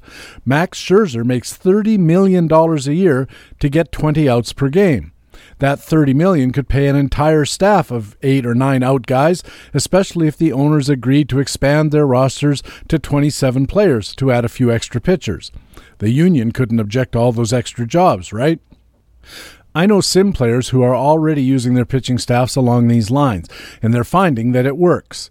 Of course, I understand sims are not reality, but the Rays and the Jays have been working with this idea with mixed results. Other teams are working to figure out better ways to manage reliever workloads, to get their pitchers into games rather than wasting pitches by warming up for games they don't get into. Add it all up and it looks like a decent bet that we might not recognize pitching patterns and staff usage in a few years. The traditionalists won't like it, but me, I can't wait. For Baseball HQ Radio, I'm Patrick Davitt, Masternotes columnist at BaseballHQ.com. You can get Masternotes delivered to your email inbox in the weekly free Baseball HQ e-newsletter. Just go to BaseballHQ.com and sign up. You can also read Masternotes for free at the Baseball HQ website. And of course, we also have Masternotes here at Baseball HQ Radio every week. And that's Baseball HQ Radio for Friday, August the 3rd. Thanks very much for taking the time to download and listen to show number 29 of the 2018 fantasy baseball season. I also want to thank our guest for this Friday full edition, Jeff Zimmerman from Fangraphs and Rotographs and Baseball HQ. Jeff is a premier baseball and fantasy analyst. He's a terrific guest on the show. Always like to talk with Jeff Zimmerman. I also want to thank our regular commentators from BaseballHQ.com, the best fantasy baseball website in the business. Our Market Watch commentators were Harold Nichols and Jock Thompson. Our Minor League Minute was presented by Baseball HQ Minor Leagues analyst Rob Gordon, and our frequent flyer commentator was Baseball HQ analyst Alex Becky.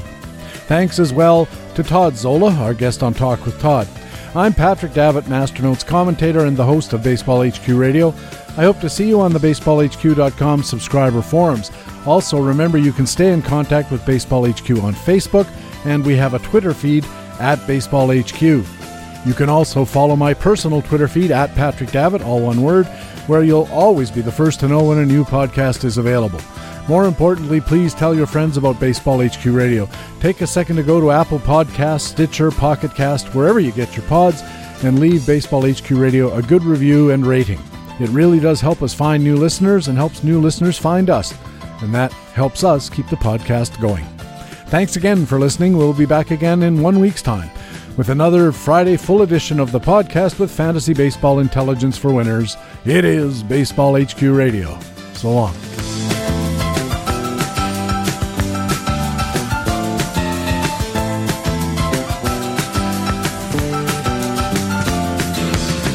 Baseball HQ Radio is a weekly free podcast available through iTunes and other podcast aggregators, or directly from baseballhq.com, where we have an archive of past shows as well. Just look for the HQ Radio microphone logo on the right side of the baseballhq.com homepage. Baseball HQ Radio is a production of the USA Today Sports Media Group.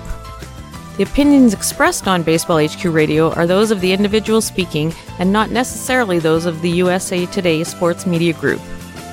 The program is produced and edited by Patrick Davitt.